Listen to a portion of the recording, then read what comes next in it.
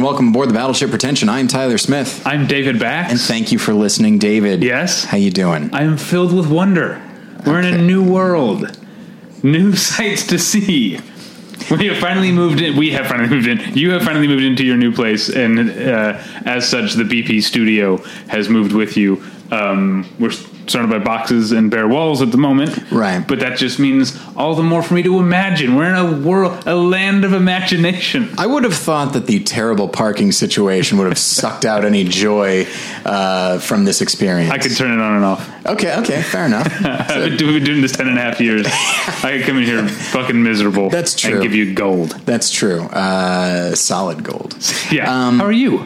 I'm doing all right. Still pretty stressed out. I'm still in the middle of moving. Yes. Yeah. Yes, very much so. This is like, I mean, this is like for you or for anyone a version of hell, because you have been moving for almost a month. Like, oh well, you know what I'm saying? Like, yeah. Like that's like all the ways that you could make, like, design a hell for someone. If say you're, Ted Danson's character on The Good Place or whatever, sure, and you're designing a hell, it could be a hell where you're just always in the moving process. Oh my gosh, the house buying / moving process where it just goes on forever.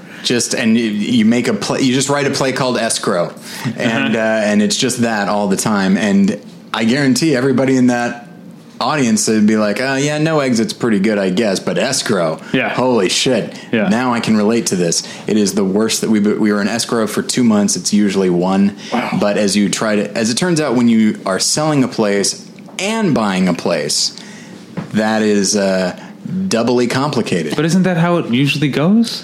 Probably, yeah. But it's my first time doing it because we just rented the place on Whitsett. Right. So yeah. And what's funny is telling our guest this, and I'm sure David mentioned it, we moved a half a block away. Like, we were just right over there. Yeah. And now we're over here. And just on moving day, when the movers had everything packed up and they said, "Oh, so where are we going?" I was like, "Follow me." On foot. Like, I was on foot, you follow me in the trucks. And then when I finally arrived, they got out of the truck and were laughing. And they're like, "Man, it seems like a lot of work for a lot of trouble for not a quarter of a mile." And it's like, yeah, but what are you going to do otherwise? Yeah. I mean, I did toy with the idea of getting like 25 friends and having them just from one house to the next and just have them hand boxes along. I wonder, like, there's got to be like a party service from which you can rent like a zip line. Probably, yeah. Like, I wonder if that would have been cheaper than movers to just rent a zip line and fashion some sort of harness and just like toss box after box. Then my friends would love to come, and they could hold the box, but they'd probably drop it. But anyway, okay. So yes, very stressed, but I'm not going to let that dampen my mood. And then you're not going to let it stop you from reading sponsored content. What are you talking about? Not sponsored content. No. An ad. I do this 100% of my own volition. This episode is brought to you by Mubi, a curated online cinema that brings its members a hand-picked selection of the best independent, international, and classic films. Every day, Mubi's curators introduce a new title, and you have 30 days to watch it. That means there's always 30 wonderful films to enjoy, all for only $5.99 a month. Plus, when you use their mobile apps, you can download films to watch offline. Like last week, unfortunately, because we're doing this off day, I don't have a recommendation except to say check out all of Mubi. Yeah, it's Mubi's amazing. great. That's the good thing about curated content is Mubi stands by everything that's there. I would venture to say that the people that run Netflix don't stand by every movie that is featured on Netflix. Probably not even the stuff that's funded by Netflix. No, yeah, I mean, especially their movies, because they're signing deals where it's like, hey, we have Rogue One, plus these 800 other movies that we had to take in order to get Rogue One. Yes. But anyway, so be sure to check out Mubi, and there is a special offer for listeners of Battleship Pretension. You can try Mubi free for 1 month. Just go to Mubi.com, that's MUBI.com/Battleship to redeem now. And I would like to tell you about tweakedaudio.com, which is where you go for professional quality earbuds in a variety of stylish styles and colorful colors. They look great and they sound great. Tyler and I both use them each and every day of our lives, and they're available at a low, low price, these earbuds over there at tweakedaudio.com. But if you hold on a second, don't be too eager, I want you to be eager to buy earbuds from tweakedaudio.com, but not so eager that you miss this very important message, which is that you can get 1/3 off that low price and no shipping charges if you use the offer code pretension at checkout. So go to tweakedaudio.com and use the offer code pretension. What makes a life a good one? Is it the adventure you have? Or the friends you find along the way? Maybe it's pursuing your passion while striving to protect, defend, and save what you believe in every single day. So, what makes a life a good one? In the Coast Guard, we think it's all of the above and more, but you'll have to find out for yourself. Visit gocoastguard.com to learn more. Tyler? Yes? No more fucking around. Let's get to our guest. All right. This guy's all business. Yeah. He's a first-time guest, but someone I have... he's one of many people, fittingly for this topic today. He's one of many film blogger people who live in Los Angeles, but whom I mostly see once a year in San Diego. Yeah. Because I'm not especially social the rest of the other 360 days a year. So, contributing writer from slashfilm.com, Jack Giroux. Yes, thank you for having me on. And it's not even just that, like, my boss lives, like, right down the street from me, and I said to him, like, we hang out at Comic-Con more right now than we do at the other, like, year, like you said. Yeah. Like, but thank you for having me on. It's nice to be here. Yeah, I'm glad. If you guys, glad you're here. Question for the room. When you guys go to screenings here in Los Angeles, I mean, it's not uncommon to see people you know at that screening. If one of those people is like so excited that you're there that they choose to sit next to you or invite you to sit next to them, what is your? I mean, obviously, if it's me, it's like, yeah, all right, fine. Internally, different response. What would your response be? Are you asking me? Do you want Jack? Let's get Jack. Let's go, Jack. Well, I mean, right off the bat, no one's usually excited to see me like that. Like, it's usually not like, come, sit down with me. But that doesn't happen much. There is that fear walking in, and then I realized that nobody's going to have that reaction. Oh, wow. I have it depends. I generally like. At Comic-Con at the parties, if I see a film blogger or someone that I recognize, I'll go up and I'll say, "Hey, great to see you," because that's who I am at Comic-Con. Sure. The rest of if I'm walking, if I'm walking through the lobby, let's say through the ArcLight lower lobby on the way to see Atomic Blonde, and I happen to walk past Amy Nicholson 24 hours ago, sure, someone I would absolutely go up and did multiple times at Comic-Con say hi to. I'm like, oh, I hope she doesn't. I don't want to get into a thing now. I'm just here to see the movie. Yeah, but then there are certain people that I've known. If it's you, Tyler, or Scott or Aaron Newworth, someone that we know very well, it's like, yeah, I'll sit next to him because I don't have to be on because I know that person. Sure. That's my issue is that if it's someone that I only kind of know, I feel like I have to like engage, and I can't just relax. There is that where like if I'm really tired going to a screening where it's like I'm probably not in the most talkative mood or the best mood. I hope that doesn't happen, but again, it doesn't really happen. I have tweeted back and forth with someone that I knew was in the same room as me, like before a movie started. I think I have like tweeted about like the candy in the screening room back when there used to be screening rooms that had candy here in Los Angeles. None of them do anymore. Rodeo the Adikoff had candy. It's not Rodeo. It doesn't. And Wilshire took out their candy when they changed the seats. So anyway, that's right. They did. They had that little bowl at the back that had Starburst. Yeah. Put you in a good mood before the movie. Yeah, exactly. Yeah. Now sometimes you get at the your big studio movies, you'll sometimes get free popcorn and soda. Sure. They offered that at Atomic Blonde last night, but I had eaten and drank like an asshole for 5 days in San Diego, so I was like, I can't do this. Yeah, when I saw Logan at 10 a.m., here's some popcorn and soda, which is the first. Of course, I had it. We all had it because it's free. Yeah, and we are, kind of pathetic. Yeah, those of us in this game. But I remember just being like. The moment I my first bite of popcorn, I'm like, this does not feel right on any level. I shouldn't be doing this when it's daylight out. Yeah. It feels wrong. You know what's bad? And I know you were there because I talked to you. Snatched earlier this year. That was not only did they have free, it was at the Universal, not the Universal, the AMC Century City. That's what it was. Not only do they give you they give you a pass for free popcorn and soda, you walk into the Snatch screening, free wine. Yeah. And not like just one glass a person. Like you could have as many glasses as you want before the movie. Yeah. I feel like I would be suspicious of that. They're like, we want people to have a good time somehow. It's not going to be the movie. No, I mean, Snatched wasn't bad. I know. It's just, maybe I'm saying that because I had 2 glasses of wine and a bunch of popcorn. Snatched wasn't bad. I laughed a lot. And I slept like a baby afterwards. Yeah. It's not great either, but yeah. What did you think of Snatched? I thought the mother-daughter scenes were actually really effective. Oh, really? As an action comedy, not so much. But the action was not there. Yeah. Yeah, that wasn't there. And I also really did enjoy Christopher Maloney in that. Yeah. I thought he had some of the best lines. My main complaint with it is that you've got Amy Schumer and Goldie Hawn and all of the secondary characters have all the laughs. Christopher Maloney, Ike Barinholtz, Wanda Sykes, Joan Cusack, who doesn't actually speak a word in the movie, is one of the funniest characters in the movie. Yeah. Anyway, Ike Barinholtz is kind of like an ace in the hole. Oh man, like he's never in it. He's never in something like a movie for longer than a cumulative like 10 to 15 minutes, but it might be the best 10 to 15 minutes of the film. I love him in Neighbors too. I mean, just an example of that, like the clown laugh he does. I never get tired of it during the movie. It makes me laugh more and more. Neighbors 2 is very funny. It is, Yeah, I didn't like the first one as much, but Neighbors 2, Sorority Rising, is very funny. The first one's very thin. Yeah, actually one of the biggest lines is with Ike Barinholtz, and when he says, hey, he puts his like my fist up and he's like, men's rights, and Seth Rogen's like, ugh. That is terrible wardrobe in that movie too. Like every scene he's just wearing something ugly. Well, we're here to talk about Comic-Con, but first we want to get to know Jack a little bit.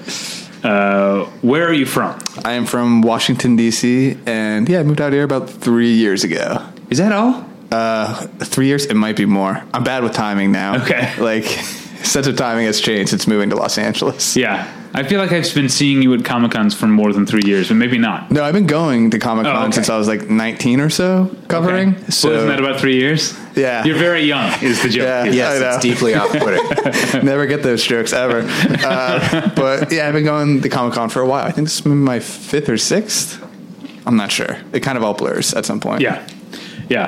And because I remember the first, I knew you from the internet. Yes. And I think the first time I met you in person at Comic-Con, I don't know if you remember, was at the Ghirardelli, I remember. the chocolate ice cream or whatever place.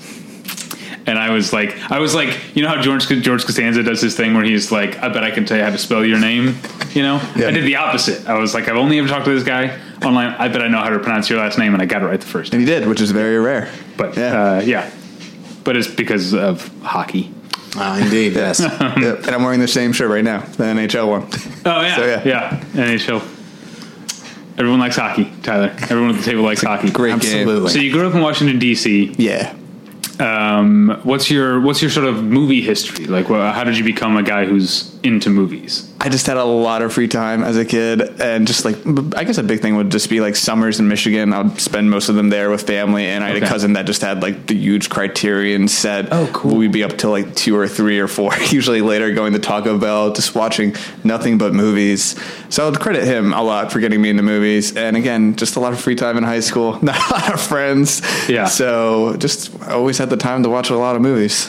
I love that because I feel like the Criterion stereotype is like it's the pretentious like college person or whatever. But the idea of like, I'm 14, I'm eating like chalupas and we're gonna watch Throne of Blood at 1 o'clock in the morning. I remember when I was 13, he gave me Contempt as a Christmas gift.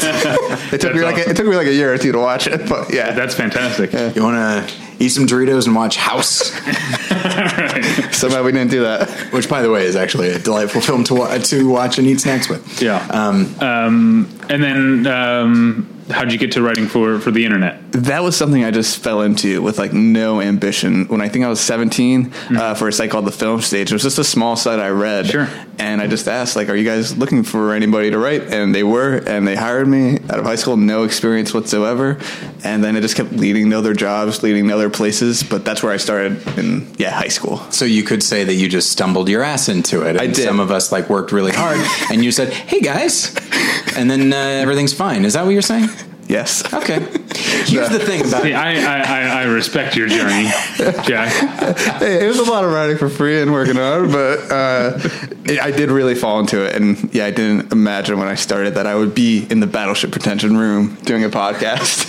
Christening At a new 26. room. Yeah. That's true. Yeah. I've made it, finally. It's, you're part of the dawning of a new era. Yeah, The, feel it. a world of imagination, a world of wonder. That's how you should welcome guests into the room from now on. Welcome to North Hills, a world of wonder. Sorry about the parking. Tyler put on a cape, look Yeah. good. And then, okay, so all right, we got your whole story then. Yeah. You grew up in D.C., you summered in Michigan. Where in Michigan? A bit all over, Northville, a little bit in Pinckney, Brighton. Sorry, Yeah. you got to show me on the. Oh, I'm terrible at that, but I guess I'd say Pinckney and Brighton's by Ann Arbor. So spent Okay. a lot of time there. Yeah, for people who don't know the whole Michigan thing, is the hands. Yeah, everyone does that. Everyone says where in Michigan they hold up their hand and point because I Yeah. guess Michigan is roughly shaped like a hand. I feel like if I were from Michigan and I said, I'm from Michigan, and they said, oh, where on the hands? Like, oh, right here. And I just flip them right off and say, why don't you get away from me? It's none of your business where I'm from. It's a thing. It's like They're a little friendlier in Michigan. yeah. Are they? No, Do they- I definitely. feel like they don't have much reason to be based on everything pop culture the last 60 years or so. Yeah, I guess Catherine Bigelow's Detroit in theaters in a week. Which I'm excited to see. Everyone I know who has seen it has said that it's a rough watch. Not that it's bad necessarily, but that it is not easy to watch. I could see it being some tough sledding. Yeah. Have you seen it yet? No, I haven't. I think Yeah. Thursday I'm going to go see it. I had a question actually about your journey. Having started so young, if you were to, have you gone back and read any of the reviews that you wrote? I went through a year probably of just like a lot of self-loathing. Yeah. Mainly because of that, where I would like, I'll read stuff from like 6 months ago or more like that. And I'll be like, Sure. what was I thinking? If I go further back, it can be kind of like horrifying, but also maybe a little reassuring where I'm like, hopefully I wouldn't write that today. But it is kind of interesting, especially knowing, I guess just thinking like what I was doing at the time or how I was feeling, like how that maybe was reflected in the writing. But yeah, I cringe a lot. Now I don't look back. I try not to look back at old Yeah. stuff. That's probably that's a good call. Yeah. Yeah. I think have that's gonna occasionally, come, though, like, gone back to an old review. And, yeah, mostly if it's more than 5 years old, especially, it's horrifying. But I've occasionally read an old review and been like, wow, that was really insightful. And then I start to worry, like, oh, am I not getting any better? Yeah. Like, did I plateau? Oh boy.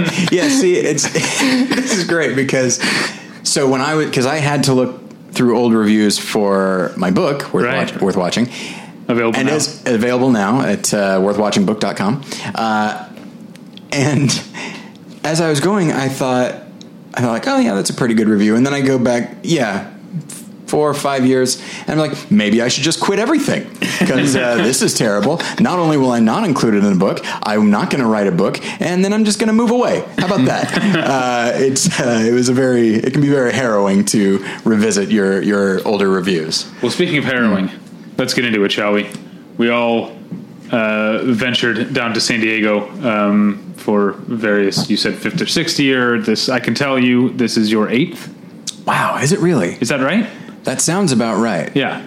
Yes. 2010 was your first year, so counting 2010. Though I did not go in 2011. Oh, okay. So this is your 9th then, no, I went the wrong way. This is your 7th.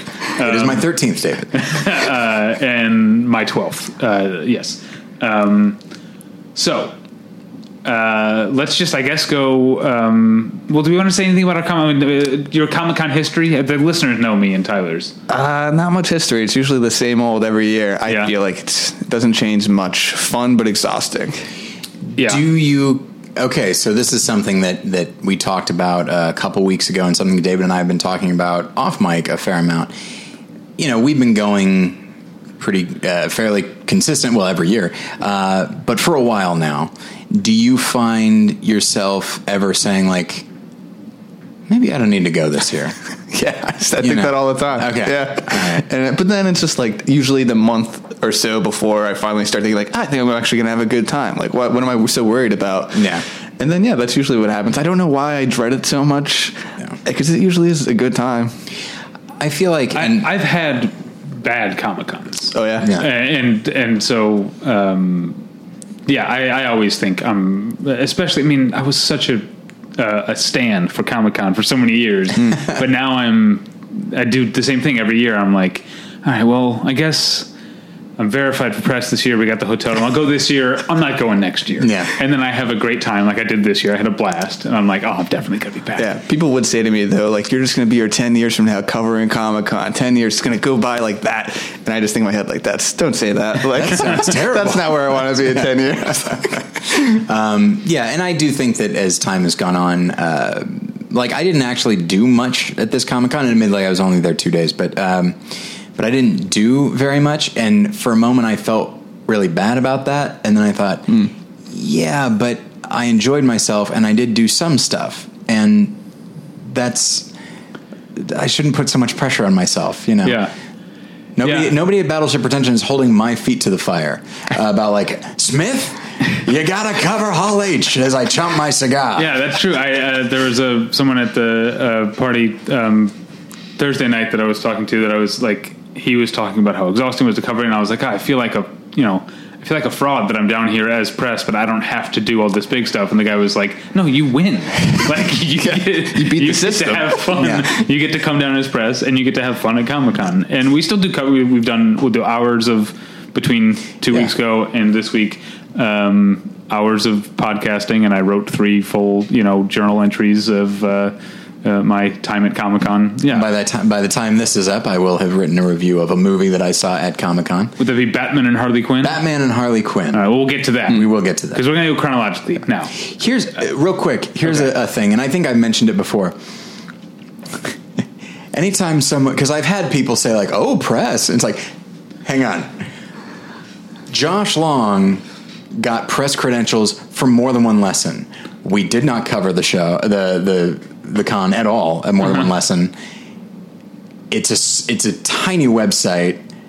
It's certainly at the time, it's gotten bigger since then, but like, and if he can get press, it means nothing to be press at that point. But yeah, we do get in for free. So I try to cover it because I want to earn it. And because a part of me is always dreading that day when they say, like, when I apply for LA Film Fest or something here, like Sundance or Sundance Next Fest is here, like, it's like include your coverage from last year, like in the thing. And I'm dreading the day that Comic-Con does that. And so that's why every year I want to have something that says, look, that's true. I was there. I did some work. Yeah.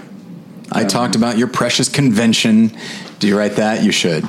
See, they need the coverage. I can't even joke like that because I Oh, because they might hear this? No, I mean because I do love Comic-Con so much. No, I do as well. Especially in the afterglow of it. Sure. Which is where we are now. But okay, so it's we can't take this long to talk about this. We'll be here all night. Wednesday night was preview night, so there are no panels to cover. This was maybe the first time ever. Wednesday night was the only time I hit the exhibit hall floor. I got everything I wanted, and I was like, I'm not going back because it's Wednesday night's the only time it's even somewhat manageable.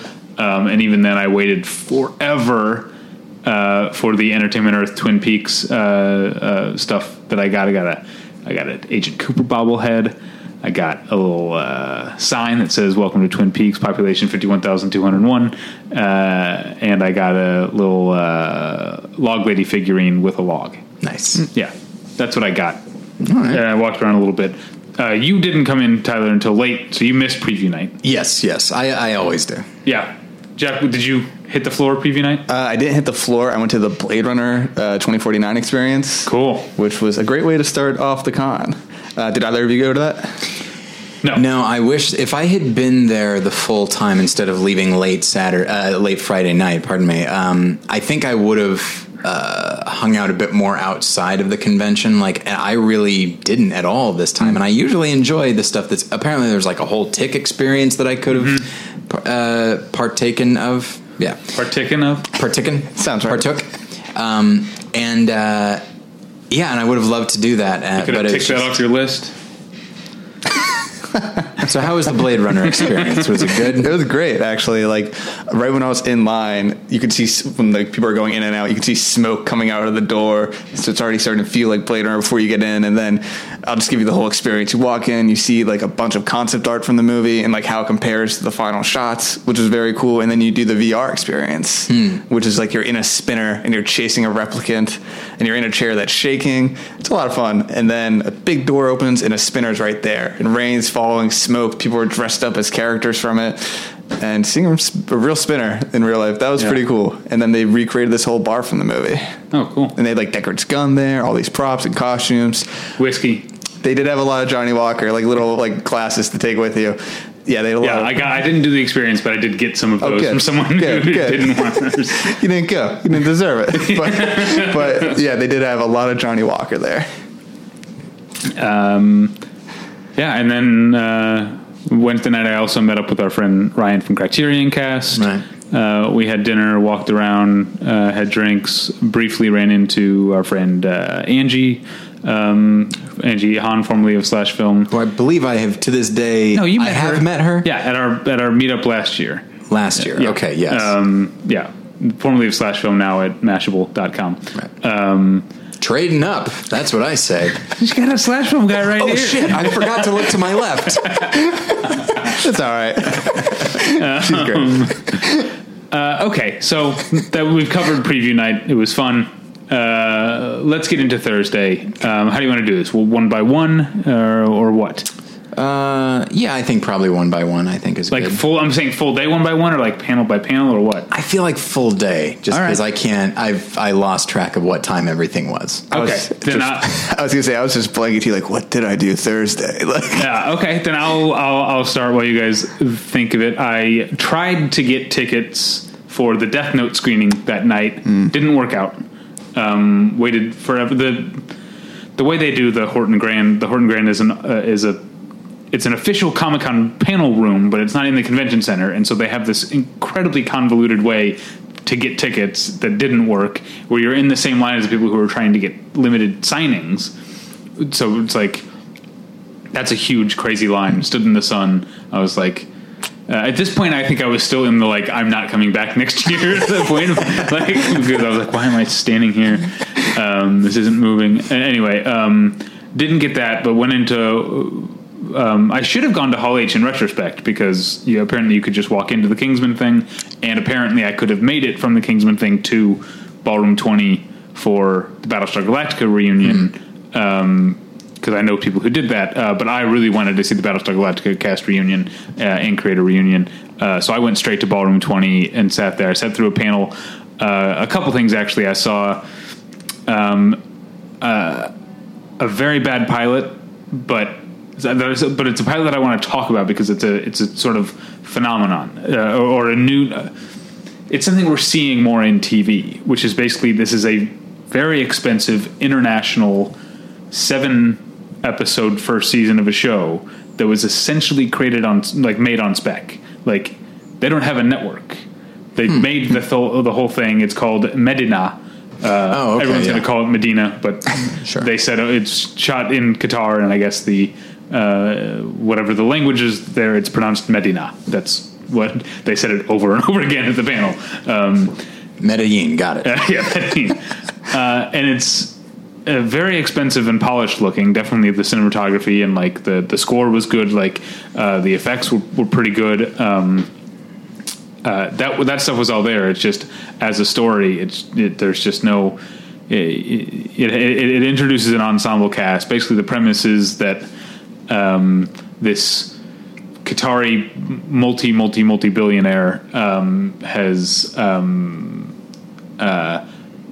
funded a sort of long shot scientific thing that's going to change the atmosphere to like remove greenhouse gases, essentially to halt global warming. It's like a last minute thing, and of course it goes wrong, and something weird happens to the atmosphere, and you realize that it is either brought to Earth or perhaps awakened some sort of malevolent force. That sounds neat. Yeah, I guess. But they set up a bunch of stuff. It's a multinational cast. The actors you would recognize are Eric Roberts and Natasha Henstridge, who play a wealthy American couple who live in Qatar, but are having marital problems. And so you've got the company where that funded the thing. Where things are suddenly, this rocket has exploded, everything's gone wrong, and there's, were we sabotaged, whatever, you got that. But then you've also got this group of people who are trapped in the desert under the, what would you call it, the debris from this explosion. And that's Eric Roberts and a bunch of other people who have their own shit going on. Of course, there's a lot of like Lost comparisons, because there's very much like, oh, that guy's the Sawyer. Like he's the sort of sort of vaguely badass guy who I'm sure has a heart of gold. A lot of wisecracks. And it was just, it seemed like, I guess it seemed like something you see. I guess that's what I want to talk about, is the idea that like, it's so cool. It's almost like independent television, you know what I mean? Which is becoming a thing. So much that like Sundance is adding, I don't know if you read about this, Sundance is adding a section. Sundance has had TV premieres in the past, but I think for next year's festival, the year after, they're essentially adding an independent TV, like a full section to the festival. What are some examples of, because this is actually the first I've heard of this as a phenomenon, is the word you used. Are there shows that I would be familiar with that started this way? I know things that I can't talk about because of my job. That's where there are companies that are just like making shows, and now you see it in like syndicated or like low budget reality type stuff. Sure. That that'll just be a production company, and then we'll just shop it around to see who wants it. But I'm not sure how often this sort of thing has happened yet, but it is happening. But with the thing as expensive as Mehdi and I, you're seeing the same thing you see in expensive, bland movies, where it's like, we're putting a lot of money into this, don't take any risks. And so it might be a cool concept, but it was a boring pilot. The next panel after that turned out to be a blast. It was called Sci-Fi's The Great Debates. And Tyler, you would have been... Your hackles would have been up. Is that a saying? Sure. When you walk in to the room, they hand you a thing that has either a thumbs up or thumbs down, a little sign, very much like the Rotten Tomatoes panel that you hate and yet are drawn to, like a moth to the flame. I didn't go this year. You stayed away. Oh, don't get me wrong. In the past, when I've gone, I last about 10 minutes, and then I'm like, I'm going. Why? What's up with that one? I just don't like the tone of it. I just find somehow everyone... Even people who I am aware of and I like in their writing and that sort of thing, there's just the general tone of it, because it's like critics versus audiences and all that. Yeah. And just the way anyone is talking about anything, I find frustrating. Let me tell you what Sci-Fi did right with theirs. Okay. The panel and the moderator, professional entertainers. And so it ended up being... Who cares what the actual debate is? Right. Everyone's having fun. Yes. So it was John Barrowman, who, of course, is best known as Captain Jack on Torchwood. Charlie Jane Anders, whom I don't really know who that is, but she was great. Orlando Jones. Okay. Who is I don't know if you've ever seen him like perform or do anything in person. He's a terrifically energetic and funny presence. Aisha Tyler. Okay. And then Adam Savage from Mythbusters, who is he's a character. And then the moderator was John Hodgman. You have something to add about Orlando Jones? Related to Comic-Con, he got married during Comic-Con. Hey. No, he was marrying people. Oh, he was? Okay, because I saw him right in front of that space and being very friendly with everyone. I thought about mentioning the Replacements to him, but I let it be. Oh, the movie The Replacements. I'm a big fan of that one. Yeah. He was actually there marrying people. Really? Yeah. So he's like ordained? Is that the word for it? Yes. Yeah. Yes. That's what he was doing there. But the panel was just a lot of fun. It was just things like, some pretty basic stuff like Star Wars versus Star Trek. And I'm not sure if I should be surprised, but the panel and the audience were both strongly pro-Trek. There was not a lot of dissent there. It was everyone was pretty much like, yeah, we're Trek. Well, I wonder if there's. I feel like while Comic-Con has become more mainstream, there still is a strong nerd sensibility, and Star Trek, even with the latest films, still has more nerd cred than Star Wars. You have thoughts? No, he's right. It's like I don't see a whole lot of little kids walking around with like Star Trek shirts. Yeah. Usually Star Wars. I honestly think, and this might be me, I might be projecting, but there's also, not just at this panel, I would say at a fair number of panels that I went to this year, there was a lot of anti-Trump jabs. And I feel like in an anti-Trump crowd, the sort of progressive, inclusive utopia of Star Trek is like people were primed for that. You know what I mean? Right. Like I think that might be something that people were like, yeah, let's celebrate this thing because this is more what we want, or this is at least the tone of what's being said. But other that said, we all know who the Klingons represent. Moving on. The other things, John Hodgman, I guess, wrote all the questions, and he had a thing for the five panelists. Each one had to pick one. Was it? Let's see. Affleck. Let me go back. Affleck, Bale, Clooney, Kilmer, Keaton. Each one had to pick one and say who the best Batman was. Of course, it was a trick question because at the end, the answer card said Adam West is the best Batman. And Kevin Conroy not on there. Most people would vote Kevin Conroy. Actually, Charlie Jane Anders did go off book and say Kevin Conroy.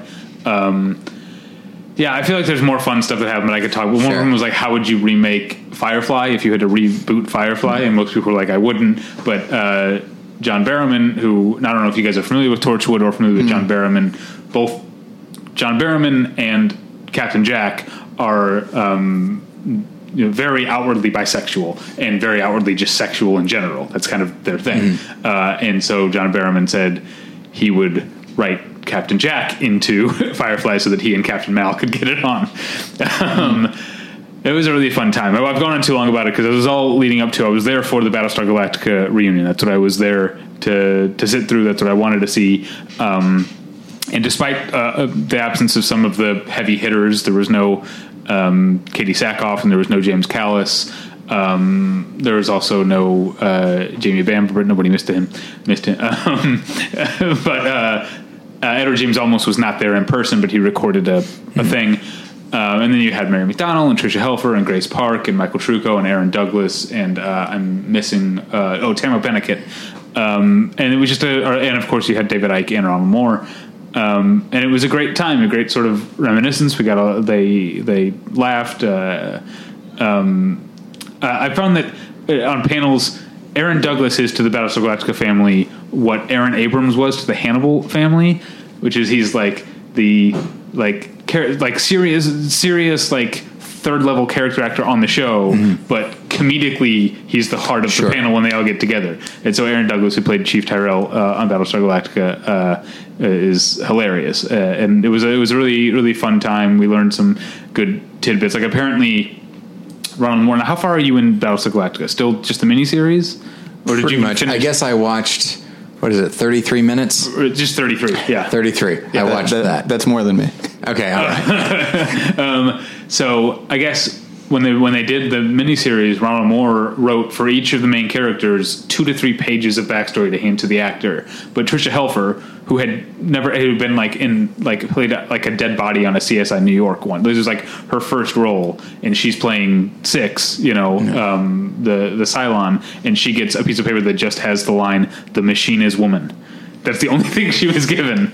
And, of course, she did a great job. We also learned, speaking of Tricia Helfer, that by the end of the second season, she was wearing a wig because her hair was falling out from dyeing it platinum blonde so often. Wow. So they switched to a wig on the show. And then at the end, Edward James Olmos came back on the screen to give a very heartfelt tribute to Richard Hatch, who was on the original Battlestar Galactica and eventually was on the remake, and who passed away just a month or two ago, I think. That was very, very touching. I left with a little bit of tears in my eyes. I was welling up.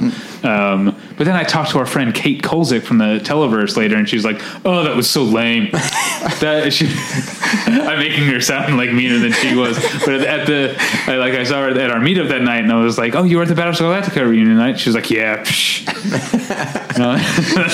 It's so jaded.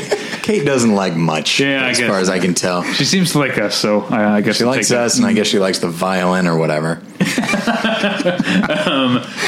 And then the only other panel I'll mention before I toss it over to you guys is the Warner Archive panel for the Batman Mask of the Phantasm Blu-ray restoration. Speaking of Kevin Conroy, he was there. Screenwriter Alan Burnett was there, and director Bruce Timm was there, along with George Benu and our friend Matt and Dan from Warner Archive. Right. So they're always a fun panel, especially like you got these guys, you got these stories about the movie and how it was supposed to be a direct-to-video movie initially, and then it was going to be theatrical, and then it was going to be direct-to-video, and they didn't know what they were making, and they had storyboarded it. Because they thought it was direct-to-video first, they had storyboarded everything in 1:3:3, and had to not go back to the drawing board, but had to change every shot to be 1:8:5 once they realized they were making a theatrical film. It was a really fun panel, and they showed the first 8 minutes. It looks the image looks cleaner, and it looks brilliantly colored, and Matt said to us later that it'll look even better on our home HD TVs than the projector at the convention center. Yeah. So I'm very excited. It's, as of this recording, it's out tonight, or not today. It's about the time you're hearing this, it's already available. All right, that's my Thursday. It took me way too long. Jack, what did you do on Thursday? All right, I just remembered my Thursday. Okay, good. That's what I was giving you time to do. Thank you. But there wasn't a whole lot to do Thursday. Hall H was pretty light. The only thing I remember covering there was the 20th Century Fox, but all they brought was Kingsman: The Golden Circle. What did you guys think of the first one? I was surprised how much I liked it, because I went into it thinking I wasn't going to like it, which is why I'm convinced I won't like the second one, because lightning's not going to strike twice. I thought it was fine. Okay, then you probably would not have liked what they had shown. It was definitely more Kingsman. They showed a lot from that movie. Like, I'd say 2 or 3 long clips, like almost like a 6-7 minute action scene set mostly to Prince's "Let's Go Crazy." Okay. Yeah. It's a good song. It's so not exactly a deep cut. That's the thing. Like, I had a friend at Comic-Con who's a diehard Prince fan, and when I told him that, he was kind of concerned. And it's fun in the scene, but you do also think, like, a lot of other songs probably could have gone here and worked just as well, or this could have been score. But it was a fun action scene. I mean, it was just definitely Matthew Vaughn. And if you don't like Matthew Vaughn, then I feel like he has a lot of detractors. Maybe not a lot, but he has very vocal ones. Yeah. I'm not a big Layer Cake fan. I was not a big fan of First Class. What am I missing? Stardust. I like that movie a lot. I saw Stardust. That's I really bet I would fun. like that one. I do like Layer Cake. I think First Class is, I don't know, functional directorially. And then Kingsman, I thought, was a very different type of filmmaking that I don't usually care for. I don't like that level of energy for the most part. Oh, it's a lot of energy. Yeah. What about Kick-Ass? What do you think of that? There are things I like about Kick-Ass, but I feel like that might have more to do with the script and the material and the actors. But I guess he does bring a flair to it that is not quite as over the top as Kingsman. So, and I guess I'm kind of in the minority when talking with fellow critics and stuff who don't seem to like Kick-Ass, but I actually think it's pretty good. No, I really like it. Okay. But for Kingsman, that was it was a cool action scene, and then you got to see what Julianne Moore looked like in the movie, and she has even described the character as like Martha Stewart, but a diabolical villain. Yeah. So that was fun. She has like this whole recreation of like a 50s styled town. And like that's her hideaway on like a mountain somewhere. Like it was kind of neat. Yeah, and there was a car underwater that was kind of neat too. Like that stuff's fun. Where like that's what I like about Matthew Vaughn. Like it operates underwater, because there are plenty of cars underwater. It operated underwater. Got it. Yeah, but I like those things where he does not make movies that take themselves seriously. Yeah. In the least bit. Yeah, for the most part.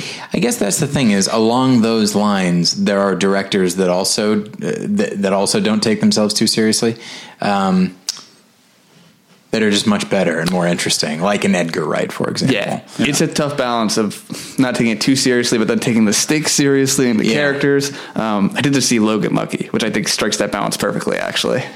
think I'm seeing it next week or a week after. I don't It's remember. great. Yeah. Oh, that's good to know. But that was the only footage I saw in Hall H that day. Like, I thought Fox would have brought like The Predator and a bunch of other things, but they just had Kingsman. Yeah, I guess. Yeah, The Predator, that would have been good. I guess a lot of people, I think, will probably like, they should have something from Deadpool 2, right? But I wonder if the issue to Fox is like, yeah, Deadpool 2 doesn't need any help. No. Like, Deadpool 2 is going to be a hit. We want to push Kingsman. We want to make people aware of Kingsman. It's interesting. A lot of those movies, I think, like, none of these really need help. Yeah. Yeah, I don't know. I can't tell what the public like temperature is on Kingsman. Like, I know the first one did well, but I don't know if like people are clamoring for a sequel. I feel like that's a movie people love, especially outside of critics. But I was going to say one other thing. I did not know this, but Matthew Vaughn has his own whiskey, which is a part of the movie, and Halle Berry drank like a full glass of it, but they were doing tastings. Or is that staged? I heard about it. Yeah, I don't know. I mean, unless they put something else in the bottle, but it was a big glass of whiskey. All right. And if it was staged great. Okay. I mean, But I drink. she did it. I'm pretty sure. Like that Yeah. seemed. I saw that picture. It seemed like a lot of whiskey. Yes. Yeah. I could not do that. Yeah. Anything else on Thursday? No, I remember Thursday I just did a roundtable interview for Blade Runner 2049, and that was cool learning more about the movie, even though they couldn't really say anything about that movie there. Right. But now the Thursday was a really light day. Saturday is like, that's the day where it's all there, all madness. All right. Well, let's. What did you do on Thursday? All right. So here we go. First, it took me like 45 fucking minutes to get my lanyard because it was horribly organized. Yeah, it was actually the signing the line I was in for the Horton Grand tickets got stopped because the lanyard line was too long and we had to wait for it to die down for them to let us through. Like, they send us these badges, which I think is meant to be more convenient. And they're like, okay, but you got to go over here. So I went to the press line. And they said, oh, you actually have to go down to E1 and get in that line for like bags and lanyards. Well, that's the line that everybody's in. And I don't mean to say oh, press, well, we're above people. It's not that. It's that it was disorganized for everyone. Yeah. Not just this. And it was astonishing. And I don't know who made the decision to divert the line like up and through these doors and all that, but it just, I don't know. I feel like if it's not broke, don't fix it.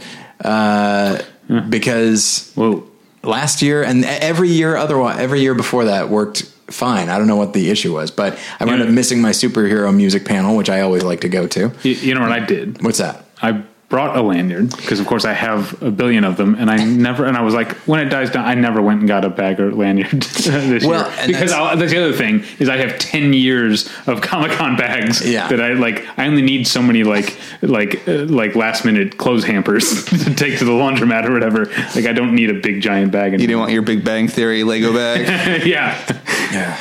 I really wanted the Riverdale bag and I didn't get it. Yeah. That is the one fun thing is people trade bags. Do they? Yeah, I've been in line before and like people have asked me for my bag, or I've like someone's looking for a bag and you try to help them. Like, oh, I saw Riverdale over there. Like, I could have used you. It would have got me Riverdale bag. Yeah, I did not know that. If I had known that you can bring your own lanyard, like I thought you had to use like official Comic-Con lanyards. You got the badge. That's all. I know, but anyway. So speaking of Riverdale, real quick. Yep. Saw a lot of. Obviously, a lot of people love Riverdale, and that's great. I saw a lot of young women wearing Jughead caps. Oh, that's great. Yeah, I think that's awesome. Yeah. I wonder why specifically Jughead, but I do think it was very cool. If it's related to the show, I think he's a really popular character with people watching Riverdale. All right. Okay. Which is a very fun show, by the way. Sorry to interrupt, but yes, it's very entertaining. Yeah, you didn't need to interrupt that. Yeah, but that's we fine. interrupt each other constantly on the show. You can always interrupt us. Okay, so once I did that and was furious, obviously, the first panel I went to was the psychology of Batman villains panel, but I actually went a little bit early and caught the end of, I don't know the name of it, but it was fascinating. I love panels like this where, as far as I could tell, everybody on the panel was a teacher, and it was talking about when you have students that are nerdy. Because while a lot of nerdy stuff is more mainstream now, the way that these people engage with it might not be it might be like more officially nerdy, and they could be singled out for bullying and stuff like that. But also in some cases it's like having to work with the parents to get them to understand what this is, because there are plenty of parents who say, for example, no, you're 15, you're not buying any toys. Toys are for children. You're 15. And so like a teacher, like, it's not about like, how do we undercut these parents? It's how do we work with them to make this not merely hobby, but in some cases this passion, something that is positive for this person, for this student, you know, where they finally feel like they belong, and help them to plug into a larger community. It was really fascinating. I really liked it. But then the Batman villain psychology panel started, and it was great, huh? That good. The thing is, in the description it says like, we're gonna break down, you know, Joker and Two-Face and Riddler and all these people. Joker took forever, and literally the next a frame, like a photo of Riddler popped up just as the monitor is like, well, we got to wrap things up. But what is interesting is the guys who, I've seen these guys at other panels, and they are forensic psychologists, and so they are talking about, is the Joker, specifically in The Dark Knight, is he crazy? So they threw up like the legal definition of insanity. And it was really interesting. And one thing that these guys... someone is finally talking about the Joker. Thank God, right? It's about time. Now, if only someone could zero in on his buddy Harley Quinn. Oh, yeah. You know, kind of this... Yeah, that's an untapped source there. Just flying under the radar. We're being sarcastic. So, so what these guys do is, I've heard them on other panels, and they have their own website, and they have books and all that. They explore the way media, and when I don't mean the media, I mean every media, whether it be video games or TV or literature, whatever it is, the way it explores or depicts mental illness.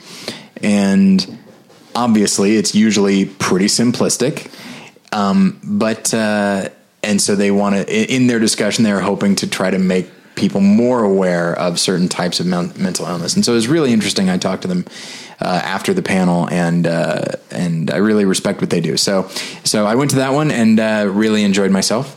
What did they say about the Riddler? Nothing Really. So you're disappointed. They said we got to wrap up. Yeah.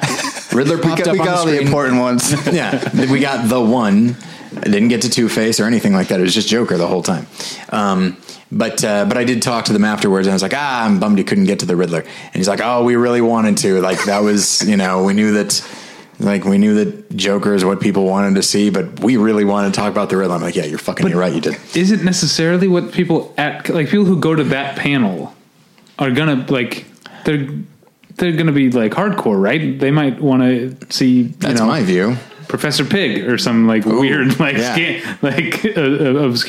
Batman villains. You know, it's interesting you say that, because I was just thinking about some of the people they get to moderate a lot of these panels. It's usually a lot of jokes and laughs, trying to have a good time. But I always feel like if you just got straight to the point with some of these questions, like they're there for those insights. Like they want to get hardcore nerdy, and it's just like, I'll just go there versus just straight entertainment. Yes, the moderator sucked. She chimed in with jokes that weren't funny, and I'm not sure exactly why she was there. Interrupting with jokes, that's very common at Comic-Con. Yeah.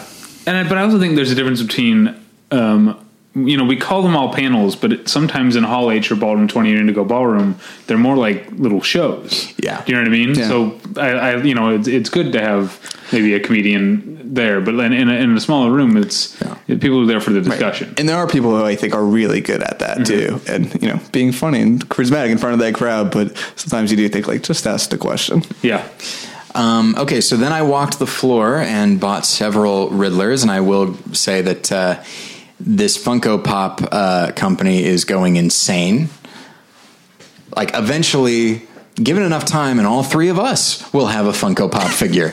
It's ridiculous. But I have a story to tell here. It's a short story in which I was standing at a booth that had, comic books, and I was just kind of sorting through the X-Men comics, and there was a guy standing next to me, and he wanted to look at the comics on the other side of me. He didn't walk around me to get there. Instead, he reached across and bashed me in the teeth with the wooden umbrella handle sticking out of his bag.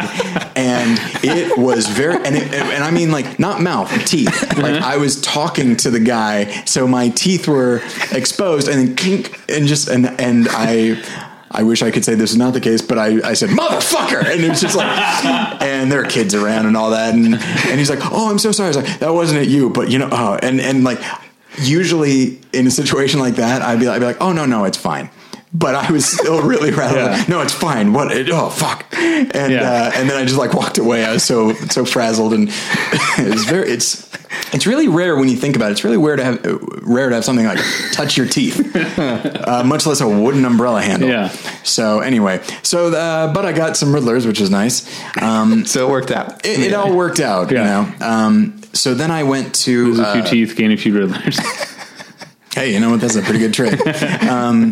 I went to the Castlevania panel. Cool. Because I recently watched it. And in fact, this week's episode of More Than One Lesson is about Castlevania. So I'm guessing you enjoyed it? I did. I thought it was... they made some very interesting choices with it. And Did you watch it, Jack? No, not yet. It's one of the choices they made is that the first season is 4 episodes, each one 22 minutes, and it is over before you know it. No bloat, I bet. What was that? I bet there's no bloat in that show.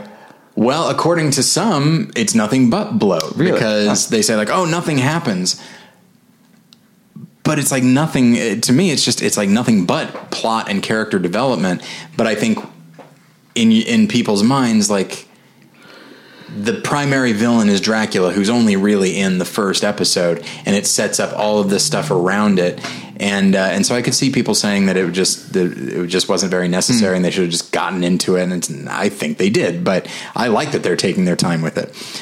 So I watched this panel with the showrunner and one of the directors, and it was really interesting, the stuff that they mentioned, because they talked about how this was originally conceived as a straight-to-video animated show 10 years ago.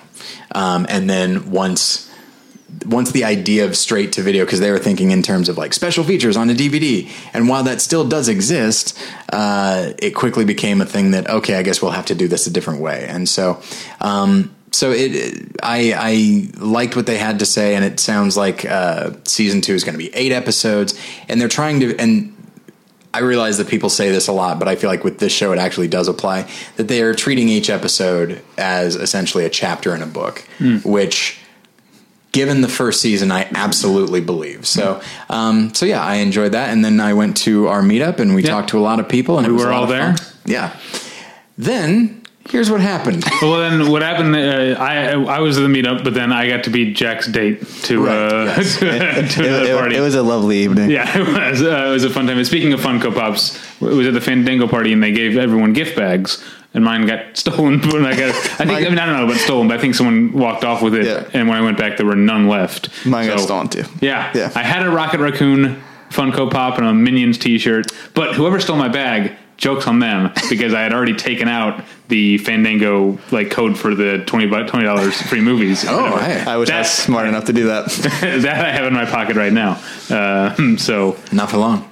and I don't, as much as I like the Rotten Tomatoes stress ball, I weirdly have more stress balls than I need for the rest of my life.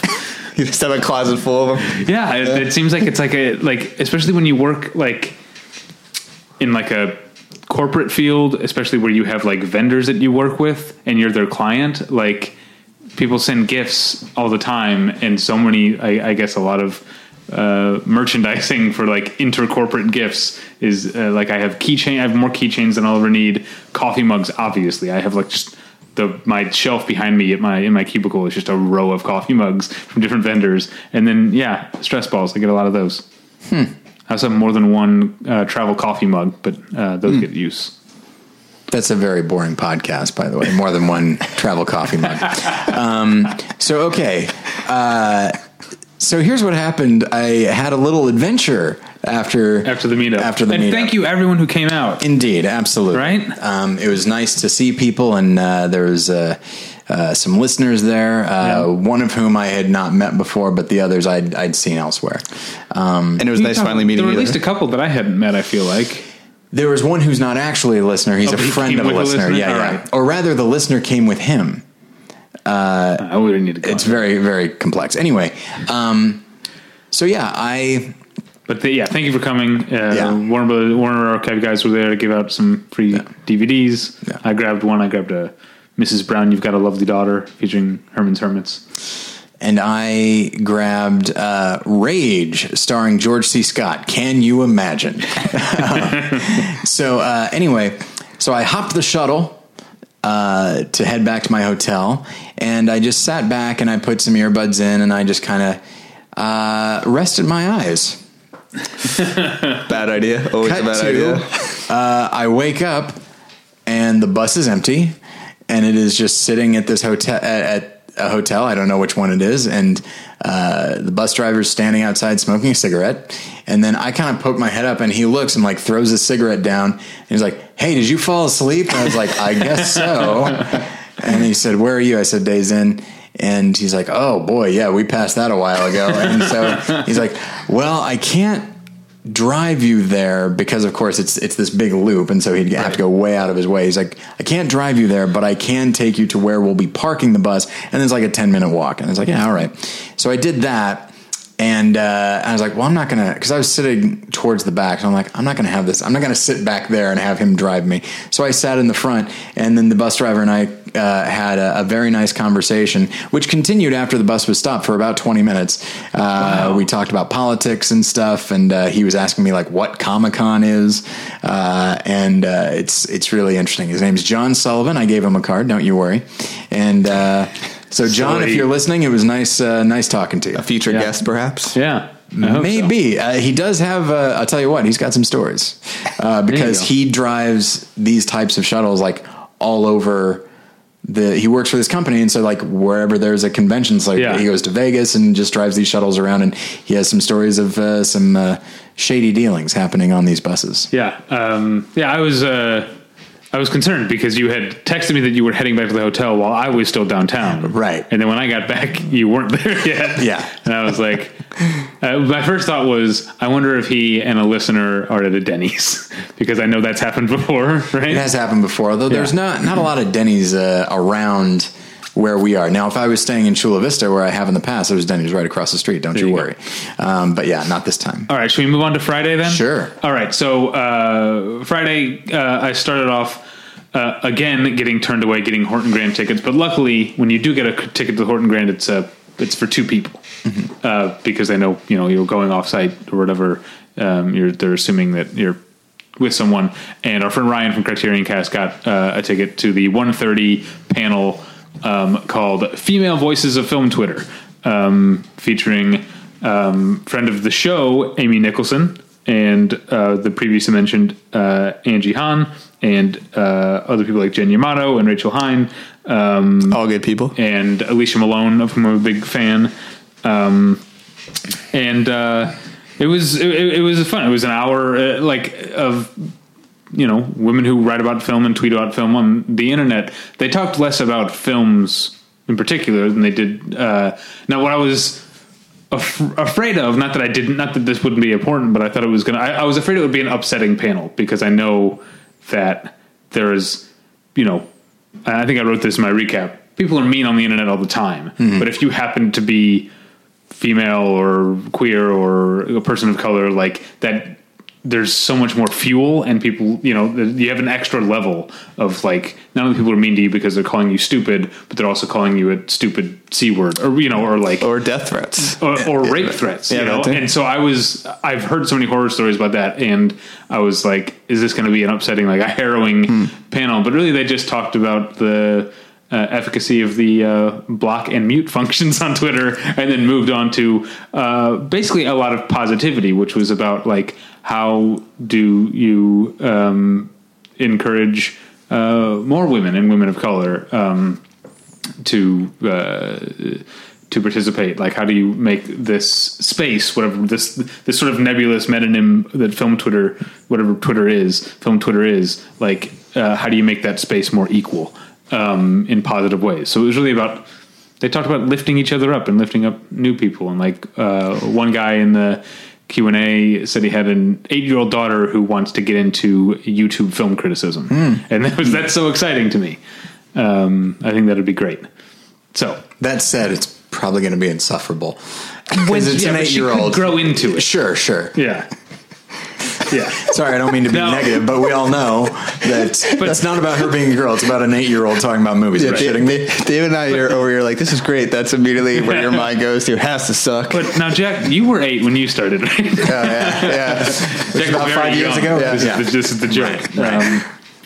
And then, then I went to a thing and I wrote up that first day. I wrote up the first day. I went to a bar and had drink and some nachos and used the Wi-Fi. I think the key to me enjoying Comic-Con as much as I did this year was that I took it easy. Like, I didn't try to rush from panel. Like, I was like, there are going to be 2 or 3 panels a day that I really want to make it to, smaller panels. In between, I'm not going to try and cram my schedule. I'm going to go have a nice lunch somewhere, have a drink. I'm going to use the Wi-Fi, sit in air conditioning, relax. And I ended up having a very good time doing that. That does sound very nice. Yeah. So I went in and I had a margarita and wrote, and then I went back into the convention center to a very specifically nerdy panel that ended up being a delight. This year is 2017, 20 years ago, Buffy the Vampire Slayer premiered. So you're thinking Buffy the Vampire Slayer reunion, right? Yes.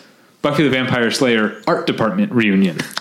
And it was full of just awesome stories and like specific stories, and also things like, obviously anyone who would attend the Buffy the Vampire Slayer art department reunion is probably a pretty big Buffy fan, like I am. And so there were every story they would tell, someone would say the production designer or whoever would be saying like, and then we built what was the name of the monster? People would be like, a Cathla, like just, like shouting out like, and it was delightful. And they told stories like, the WB is what it was back then, was a small network. This was a small show. These weren't like vets of television art direction, art department. Like, these were people who had worked on like mostly like indie horror films, and they talked about how they were on this lot. They weren't on like the studio lot. They were on this lot in Santa Monica that kind of out of the watchful eye of the network. And they like, now after 20 years of becoming vets, they realized how much shit they did wrong and how many union rules they broke and how much danger they put themselves in, often like taking, climbing up scaffolding to hang lights on like 150 feet in the air or whatever. Like, it was a lot of interesting stories. In the audience, ate it up, and it was a delight. The other thing that I thought was very funny, one of the guys, one of the questions at the end was like, what's your favorite set, or non-main, like not main set? What was your favorite like small set? And one of the guys was like, he was trying to remember the name of. I don't know if you guys are. I know you aren't. I don't know if you're a Buffy fan. I just started watching it. Actually. Okay. So you haven't gotten to season 6, so you probably haven't. No. You haven't seen the fast food restaurant, the Double Meat Palace. So he was trying to think of the name Double Meat Palace, which of course someone eventually shouted out. But the first thing he said was like, you built the. He was saying to the guy, he was like, you built the fast food kitchen where the monster came out, and he goes, well, I guess a monster came out of everything. Which is kind of like a good summation of 7 years of Buffy the Vampire Slayer. A monster comes out of everything. So that was a lot of fun. And then I'm glad I made time to go, because I had skipped last year because there was some conflict, but I like to go to the Shout/Scream Factory panel, because that's just like it's not a particularly interactive panel. You don't have a lot of big stars. It's basically the people who work at Shout and Scream and produce these DVDs, just essentially listing off, showing you art.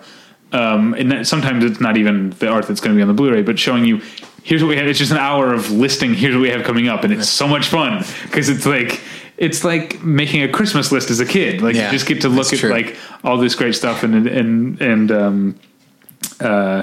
They're putting out John Landis' Into the Night. They're putting out Joe Dante's Matinee. That's very exciting. Nice. They're putting out The Plague Dogs, which is an animated movie that's supposed to be very harrowing and depressing. I've never seen it. They're putting out Mac and Me, which I think is dumb. I've never seen it. It's dumb to putting out, but they'll also sell 1 billion copies because people will want to say they own the Mac and Me Special Edition Blu-ray. People want to say that? Yeah, I think so. They sold it as a. I think everyone here probably knows this reference. They said, we're putting out a Paul Rudd movie. And then let's show a clip. Yeah. And they showed the clip that Paul Rudd always shows. Yes. They're doing Zack Snyder's Dawn of the Dead special edition. And great cover too. That one they did have a finished cover art for. It looks very cool. And they also showed a bit of because they're also producing special features for everything they do. Mm-hmm. And they showed a bit of the interview with Ty Burrell,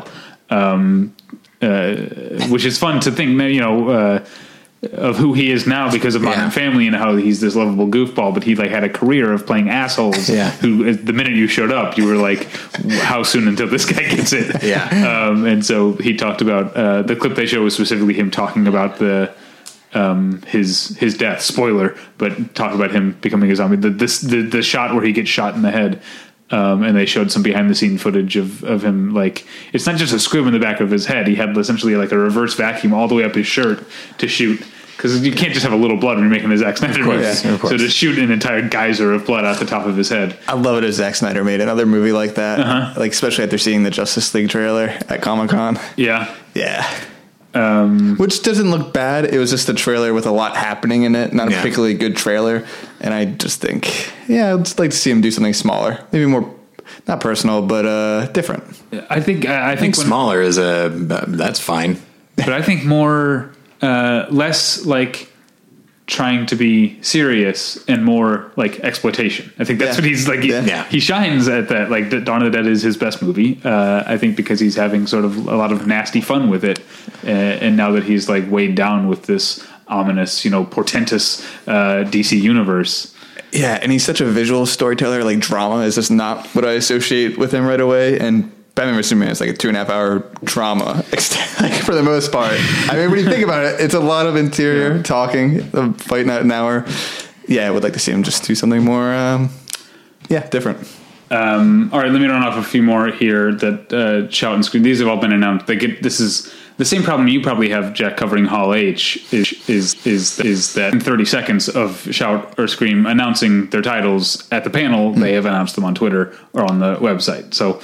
All of these have been announced since the panel, but so I said Dawn of the Dead, Darkman 2 and 3, because they did a Darkman a few years ago. You can find my review on the website. Cyborg, the Van Damme movie, the 2008 The Strangers with Liv Tyler and Scott. Is that Scott Speedman? Is that who's in there? Yeah, Scott Speedman. Yeah. They're doing Drag Me to Hell, which is a great movie. Nice. They're doing Misery, and they're doing Silent Night, Deadly Night, which a lot of people like. All right. I think that's it for Friday. After that, I met up with our friend Kyle from Nerdist. What did you do on Friday? Friday was just another Hall H day where I think that was Netflix's day. And they brought Death Note and Bright. And most of the questions were what's it like being at Netflix? What's the difference? A lot of that talk. I went to a press conference later in the day, and that's what most of the questions were. But they even asked about Christopher Nolan's quote about Netflix. Did you guys see that? Yeah. Where he's why would you? None of them said anything about that. Yeah. But it's just, I feel like all those Netflix movies are going to be treated that way for many years. Yeah, I don't know. I mean, I'm not a purist like Christopher Nolan, so and I'm it's okay with people seeing movies however they are able to see them. And he's also different because it's just no other filmmakers in his position, right. So of course he has that attitude. Why would he make a Netflix movie? Yeah. But actually, I didn't realize till the end of the day. I thought the Bright footage was good. I like David Ayer though, so David Ayer cop movie mixed with fantasy just sounds right up my alley. But that was not popular with most people I talked to. I think the film Twitter universe is very anti-Max Landis. And I think as a personality, I don't blame him. Yeah. He comes off incredibly obnoxious. But I mean, I liked American Ultra. People like Chronicle. I did too. I like the Superman miniseries he wrote for DC. I don't know if you read those guys, Superman American Alien.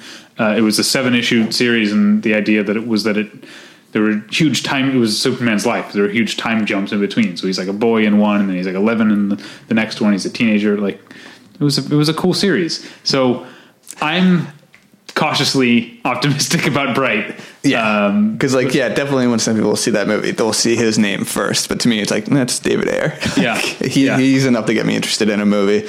Yeah. Even after Suicide Squad, like I've talked to people that saw so many different cuts of that movie. Yeah, I don't think what we saw was really what he wanted. I never saw Suicide Squad. The only David Ayer movie I've seen is Fury, which is a good first 2 acts. Yeah, and then a really dumb. I think the movie really regresses in the 3rd act. It just comes to a grind. Yeah. Like that movie, like did not need any plot really. Like the first hour and a half of just those guys. Like, not a fan of the 3rd act of that movie either. Yeah. But I do feel like we've gotten to a place, and maybe this is actually good that we were in a place where I have to qualify being excited for a Max Landis movie. Like I have to say, I understand that Max Landis has said a bunch of awful shit, and I don't condone that. That said, I've been interested enough by his stuff in the past to be cautiously optimistic. Yeah, likewise. And then Death Note. What do you guys think of that one? I haven't seen the trailer. I haven't read the manga, but I like Adam Wingard, so. Me too. I love The Guest. Yeah. But they showed a clip from that, and that movie looks so self-serious, but the clip was not at all. Like, it was actually very funny. So I'm curious what that movie's going to be like. And I haven't talked to anyone that saw it at Comic-Con. I know, that's weird. It showed at Comic-Con and there were so few reviews. I want to say, I don't want to put words in someone else's mouth, but I want to say Jen Yamato liked it. Oh, did That's she? like the only Twitter reaction that I saw. Yeah, I didn't see any reactions. Yeah. Like, really? Yeah. And what else was there on Friday? Not much. I think that was about it. I covered just those two. I like that we're going on a huge. Well, I guess you're saving Saturday, right? Yeah. Saturday, there's a lot. Okay. Saturday, there's a lot. Yeah. Anything you wanted to talk about on Friday? Sure, because it was my last day. So yeah, that's right. So yeah, I started the day by having lunch with Kate Kulzick and her violin. She actually did have her violin with her. No, she didn't. She did. Really? But it was like her travel violin. Oh, that's awesome. Yeah. Was it just Kate, or because Kate's sister was at Comic-Con as well? She came to our meetup. Right. I think she was going to, and then I think she opted to stay at the Indigo Ballroom. So Kate and I went and got some barbecue. Where'd you go? I don't remember the name of the place. I think it's called Gaslamp Barbecue. Huh. It's quite good. Can I say one more thing about Friday? Yeah. I just remembered. I did see the Preacher panel, which reminded me to watch season 2 because the clip they showed was great. But I liked it right when I walked in the Hall H. The first thing I heard was Seth Rogen's laugh booming over the microphones. And it was just like, yeah, it sounds about right. It's a very soothing laugh. Is Preacher good? I think it's very good. All right. If you like their sense of humor. Okay, well, that answers that. Is that a no? So, increasingly, yes. So then I wanted to go to the Tick panel, but I was unable to get in. The line was very long, and I even showed up so that I could go to the panel before that. But the panel before that was DuckTales, so that was also very long. That was because David Tennant was there.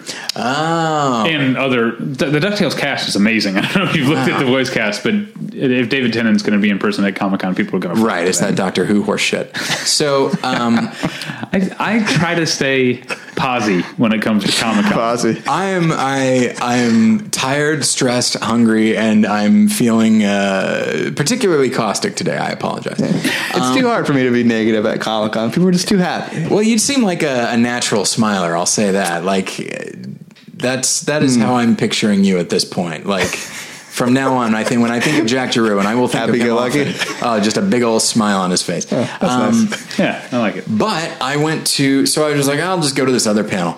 Oh, and I loved this other panel. It was great. It was one guy, no moderator, just a guy by himself named I believe Craig Miller. He was he was essentially like the sole Lucasfilm publicist from Star Wars to Empire Strikes Back. Now, of course, he had a team, but he was in charge, and it was all so very makeshift. That's awesome. And like it's weird because it's such a machine now. Mm-hmm. That he just tells these stories about like, yeah, so we thought we'd do this, and then we did.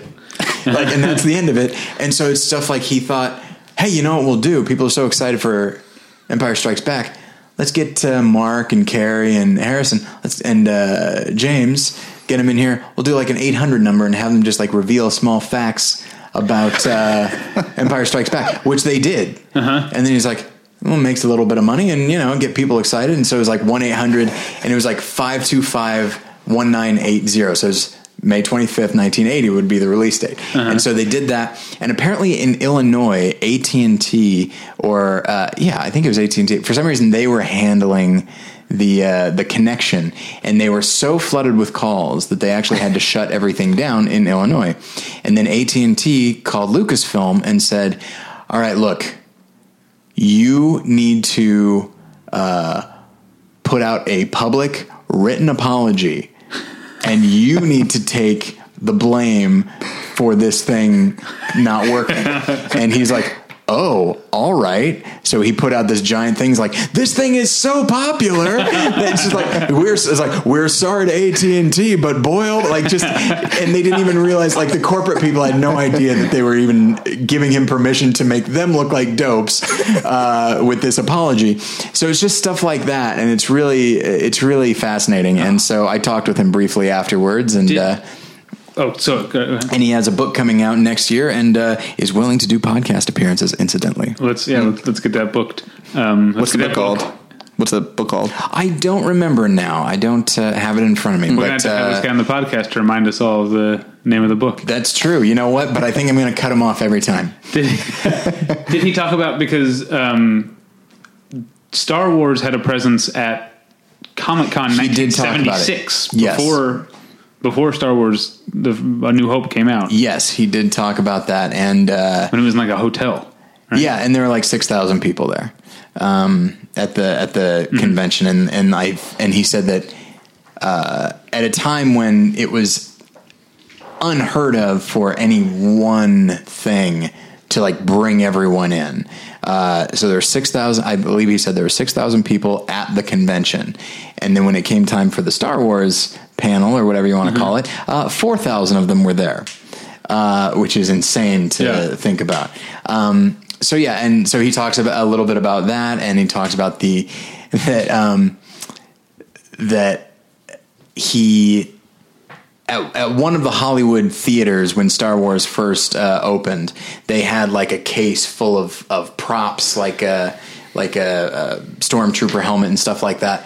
And so he thought, like, someone could steal these, and these are the actual props, and we're probably going to need them again. So he put stickers that said replica on them, because then people probably wouldn't steal them, and they didn't. So, because like, you really can't afford to lose these things. So it's all this makeshift, fly by the seat of your pants type of thing that was really fascinating, and completely the opposite of what we think of when we think of Star Wars now. Yeah, that'd be great. Just the publicist today, Lucasfilm, just put replica on, and no one will take it. Like, Jerry, you're fired. We don't do that here at Disney. You're reminding me. One thing I haven't talked about is celebrity sightings. Oh yeah, okay. Now at the Fandango party, I saw a celebrity that only I care about. Well, I know a lot of people care about, but no one else I know cares. Even my wife was like, "Oh." But I saw Murr from the Impractical Jokers at the Fandango party. It was very exciting because I love the Impractical Jokers. I see Impractical Jokers while I'm at the gym, and it stresses me out. Oh, it should. It's so great. It's such a great show, especially like the pranks they do. I don't know if have you ever watched seen how so they do pranks. And there are people who like win or lose, and if you lose enough of the pranks of the show, you have to do a punishment. The punishment is always the best part, because it's they come up with stuff that is like so like they had one where Sal had to attend like an evening of people reading from the books, like a book reading, but like people are working on books and read a passage from this thing that I'm working on, like a writer's workshop, and they sent him in like saying, here's what we've written for you. You can't look at it till you get up there. But that was a trick, because what they'd really done is they'd changed his ringtone on his cell phone to a song that they'd written and composed that goes, whose phone is ringing? Mine. And they kept calling him and told him, you can't put your phone on silent. So they kept calling him.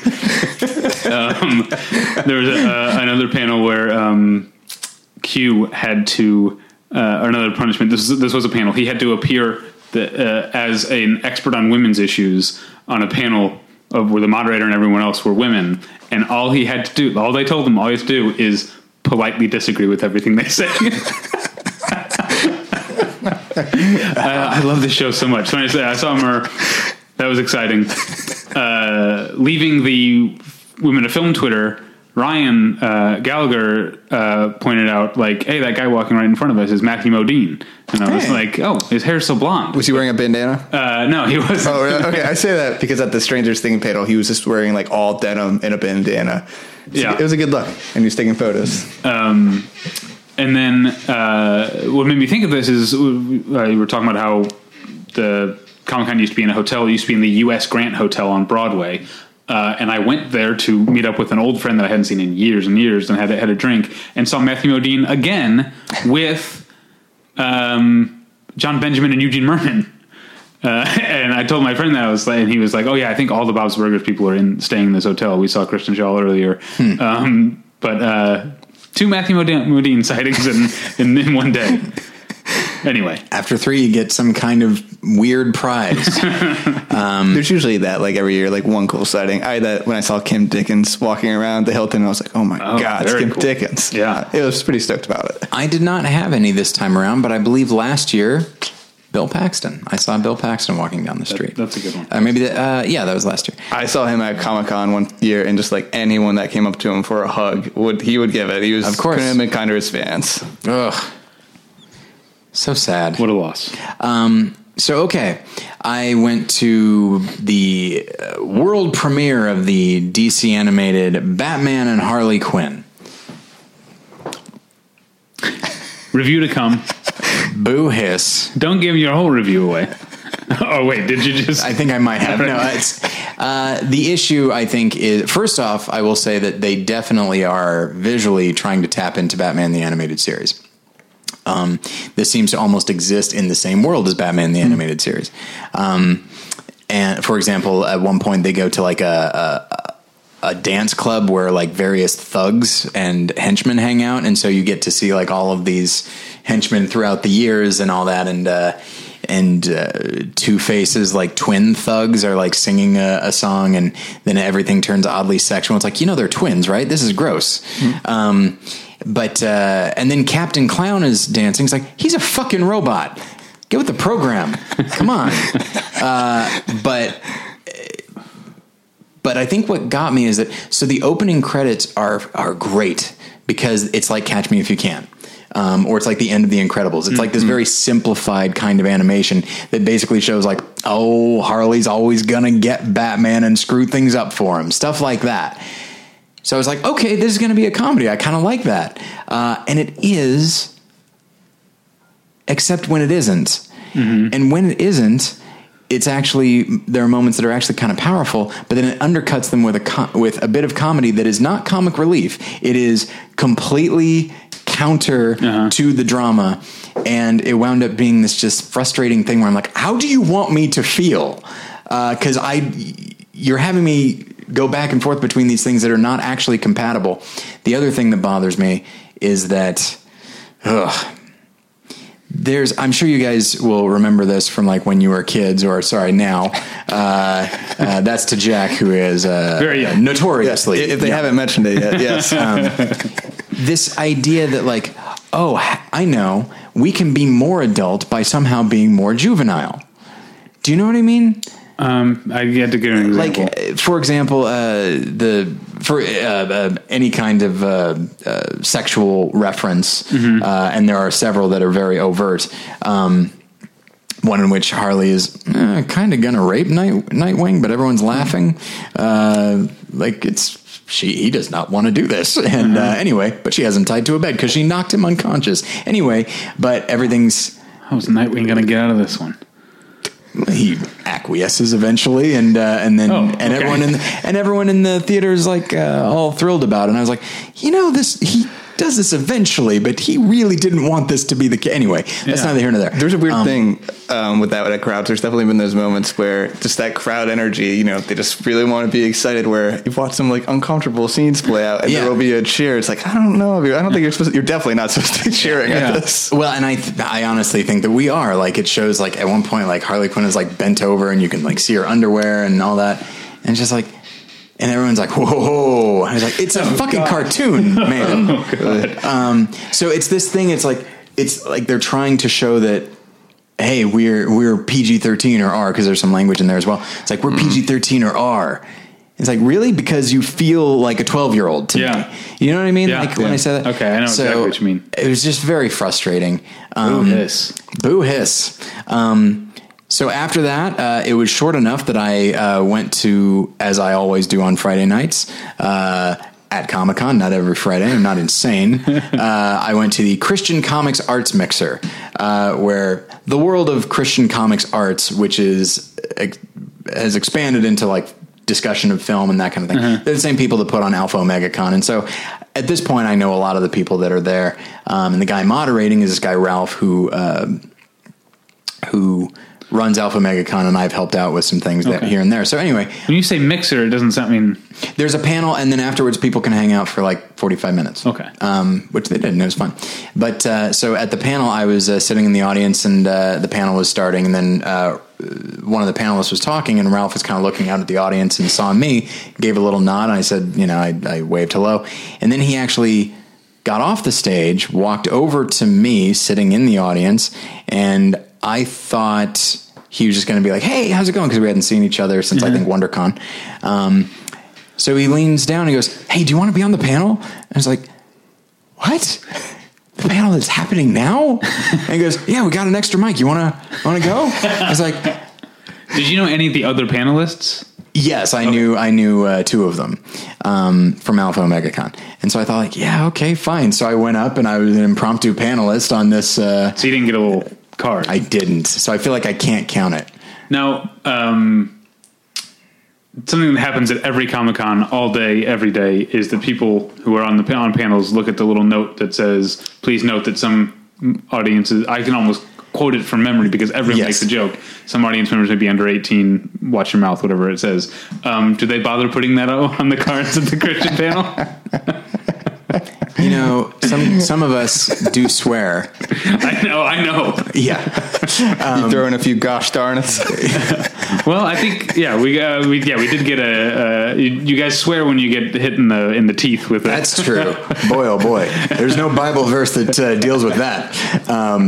Ralph, he said, Tyler, now what are you doing? And I said, well, shit. Well, here's what I'm doing. I didn't say that. But I was, so we talked about things and started having larger discussions about Christians within art and the frustration there, and then the frustration of like being forced by the money people to like make stuff that is heavily compromised artistically so that the theme can be front and center. And so it's very interesting. And then, so on top of everything else, the guy sitting next to me has a film coming out sometime this year called Canal Street, and it's a real movie with Lance Reddick is in it and a number of other actors that are like name character actors that are fun to see. And he looked really familiar, this guy sitting next to me. And so when the panel was basically over, I said, like, because he mentioned he was from Chicago. Oh, okay. And so I said, do we know each other? You seem really familiar. He goes, yeah, you're ringing a bell too. I said, I lived in Chicago for a while. And he said, where did you go to school? I said, Columbia. He said, when did you graduate? I said, 2004. And he goes, that's when I graduated from Columbia. And I was like, were you in the film department? He said, yes. So I was like, all right, okay. This is checking out. Yeah. And so then, like, I think you're still working on it when it's like, but the thing is, we went through every class that we had, no overlap, none at all. So I was like, so I said, like, do you know this person? No. Do you know this person? No. I was like, okay, we don't know any of the same people. We're in none of the same classes, but him talking was enough to get me to recognize him. So it's like, well, this is clearly it. Columbia is it. And it was very frustrating by the end. I wish I hadn't talked to him at all. Yeah, I'm not remembering you texted me, like, do you remember so-and-so? And I was like, no. And you said, damn. Yeah. That's how I read it in your voice, at least. Yeah, that's about right. And then after, so it was really awesome getting to be on the panel. Speaking of Lance Reddick and celebrity sightings, I saw Lance Reddick the night before Comic-Con. Oh, okay. At Pitfire Pizza in North Hollywood. Hey, nice. A place that you and I have been Indeed. before. You got in trouble there once. I'm just remembering. How do you get in trouble at Pitfire Pizza? So we were supposed to meet. Well, I got hit in the teeth, and there are all these kids around. We were going to a thing to see our friend of the show, an inexplicable fan favorite, Jason Eakins' short film. Yeah. At a short film festival in North Hollywood. We were meeting beforehand for lunch. I got there first. You went and I had sat down, was having my little number, waiting for my food. So you were like, "All right, I'm gonna go order." And then you came back like 15 minutes later with like hot dog and fries and a Coke. Because there's a place like From Vicious two Dogs. two doors down. 2 doors up, and sat down on the patio at Pitfire Pizza. And I was like, I don't think you're allowed to do that. And you were like, we're outside. That was your whole argument. We're outside. And then when they brought me I think it's actually a pretty good argument. when they brought me my food, the guy did specifically say, like, it's okay because he's eating our food, but we don't normally allow that. Well, and I think that was honestly, it's like, yeah, we're not. If both of us had Vicious Dogs, we're not going to sit down at Pitfire. It's because you were there. So it's like, all right, you got half the business. That's not bad. I guess, yeah. So, but I had forgotten about that completely until I just mentioned you and I going to Pitfire Pizza and how you got in trouble. So, and then as I was about to leave, I saw a friend of the show, Cale McCann, improviser and actor, and so said hi to him. And then I left at 1 a.m. and got home at 3. And I was very tired by the end. That's a nice drive, though. And it was wonderful, yes. Yeah. That's why I tend to miss preview night, because I don't want to sit in any traffic at all. So I usually leave at about 10 p.m. But anyway, so that was my Comic-Con. I wish that I had been able to stay longer, but I had stuff to do. Yeah. What about the train? You don't take the train down? I don't. No, thank you. It's a beautiful ride. Oh, the train's great. I have done it before, but it takes a long time, and I started to get bored. No, I love the train, but since the last 2 years we have stayed further out, like outside of downtown where we have free parking. Yeah. And also, so it's like parking's free, and also it would be a hassle to get to our hotel from the train. Yeah. But when I used to stay at the place that was on Broadway, so I live a block or two from the North Hollywood train stop. I could walk to the North Hollywood train stop, take the train to Union Station, change the train, take the train to San Diego, and walk a couple blocks. Like I basically get from my apartment to my hotel at Comic-Con by walking 3 or 4 blocks. That was very nice when I used to do that. And I love the train, especially the train down to Comic-Con on Wednesday. Especially if you get if you pay for business class, it's a party because everyone's going to Comic-Con and you get to see some celebrities. That'd probably be fine. The business class thing. I think that I like the freedom that a car can provide. Like I can go don't get me wrong. Once I got to the hotel, it just stayed parked there. But yeah, like when I would stay at Chula Vista, for example, at the end of the night, it'd be like, oh, I'm here now. Maybe I'll just go see a movie or something like that. So, you took the train? No, this year we just drove down, but pretty much every year I take the train down, and I love that ride. Yeah. Yeah. And I do think, like, at every stop, like, if there were times where I was dreading Comic-Con, I'd be like, I could just get off at this stop right now. Like, and it's usually, like, a beautiful beach down. It's like, just get start over right now. Yeah. Yeah. I love telling stories about how much easier Comic-Con used to be. Because I remember once, like, I had a ride down with a friend, and I was going to ride back with him, and he was like, oh, I'm actually going to a thing Sunday. Like, he like wasn't going to end up driving back to Los Angeles till 10 p.m. Sunday night or whatever. And I was like, I'm fucking done with Comic-Con. I got to get home. So I went to the train station and bought a ticket home, like right then. There's no way you couldn't buy a ticket home on the train station within 2 months of Comic-Con. Yeah. Comic-Con years earlier did feel easier. Like I remember when Prometheus was just there, I just walked right into Hall H. Yeah. Like there was no line. It's like that would not happen today. Yeah. So Saturday, are you guys on to Saturday at this point? Yeah, I'll just talk very quickly because I didn't do that much, and I know Jack did a ton. Yeah. So I went to the Archie Comics panel, which is something I like to go to because I like Archie Comics, and they announced because they show, like with the Shout Factory thing, they show some of like, here are the variant like cover arts we have, or here's the next few issues. But one thing they announced, I guess earlier this year, they had done a because they do like Archie Nightmare, which is like Archie horror comics, which are really cool. And they they do Afterlife with Archie, where Archie's a zombie, and then they do Chilling Adventures of Sabrina, which is my favorite comic. It's funny because we talked about that, and it's on my reading list, and then literally the next day, someone else was telling me to read it. Yeah, it's so good.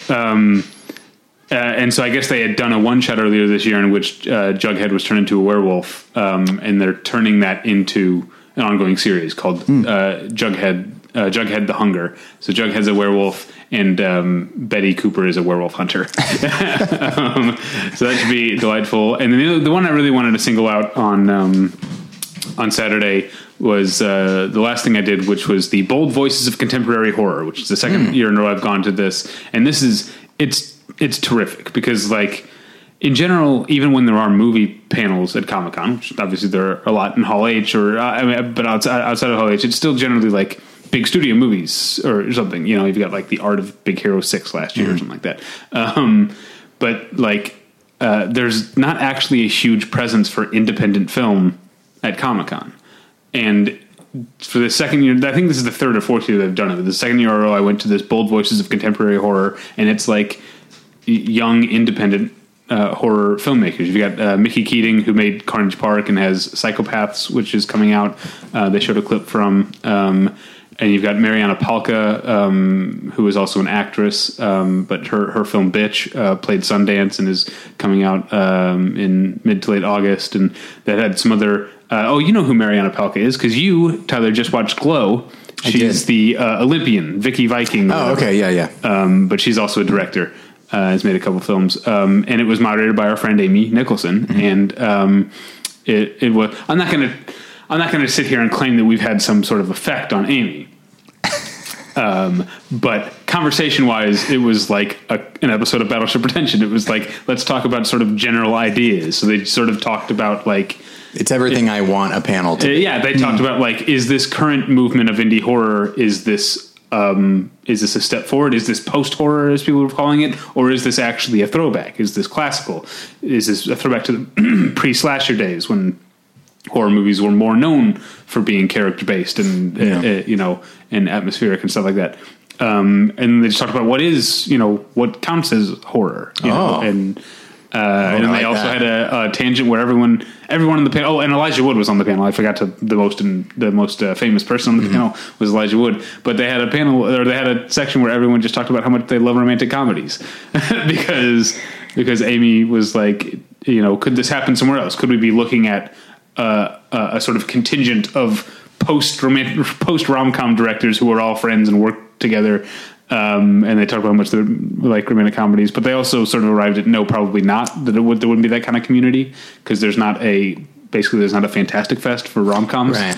There should be. Yeah. And I would also love to see a resurgence of star-driven romantic comedies. Yeah. I feel like we don't see much of now. There aren't a lot of like big studio romantic comedies, especially not good ones. I mean, we had a run of Katherine Heigl ones for a while there. I feel like we talk so much shit about Katherine Heigl's movies on this podcast, but they've kind of become the face of like what people I think immediately associate with a studio rom-com. Yeah. I think that's a part of it. Yeah.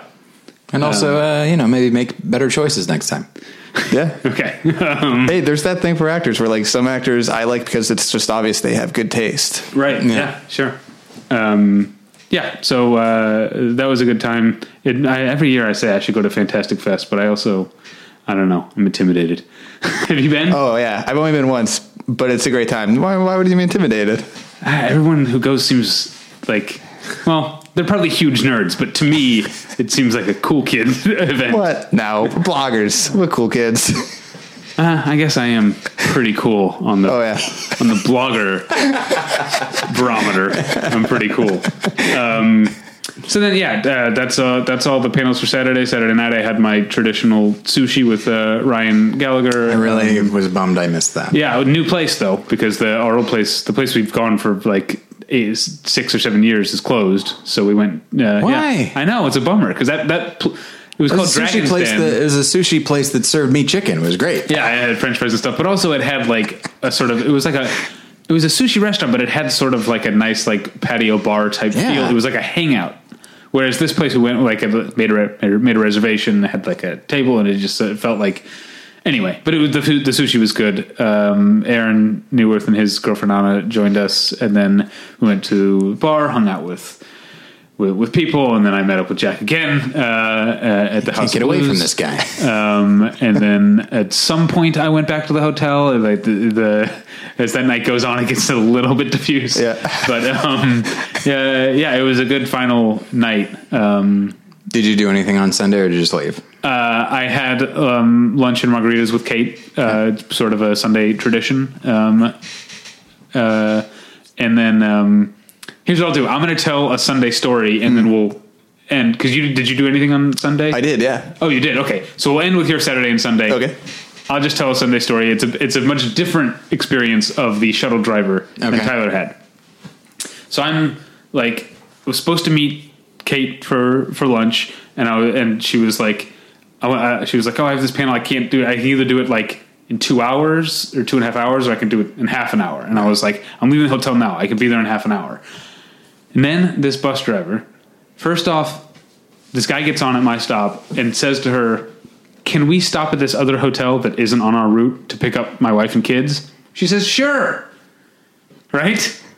On the way to that, she stops at another hotel. She sees some people who are like, oh, this isn't on my route, but these people, we have room. These people need. She stops again, picks up some people. Two of them who sit right in the front and they make the mistake of saying hello. And the reason they make the mistake of saying hello is because they have British accents. And then the rest of the drive, the bus driver does not stop talking to them about, okay, how long are you in the States? Where are you going? Here's what you need to do in San Diego. Here's what you need to do in San Francisco. Here's an app that you should use to book hotels. Here's what you need to do when you go to Las Vegas. So much so that she missed our fucking exit. Wow. And was this unwarranted advice? Not even just asked no, for? they barely even got a word in. I wouldn't have known they were British if she didn't keep saying it, because I couldn't hear them talk.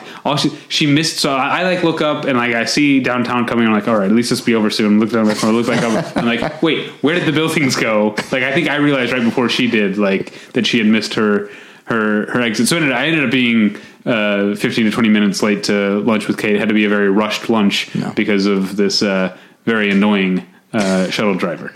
So that's all of my Comic-Con. Jack, what's Saturday and Sunday for you? Saturday is a very busy day of mostly Marvel, Warner Brothers, and yeah, that's one panel after the other. This year they also had Stranger Things and Westworld, which for me, they were the most fun panels.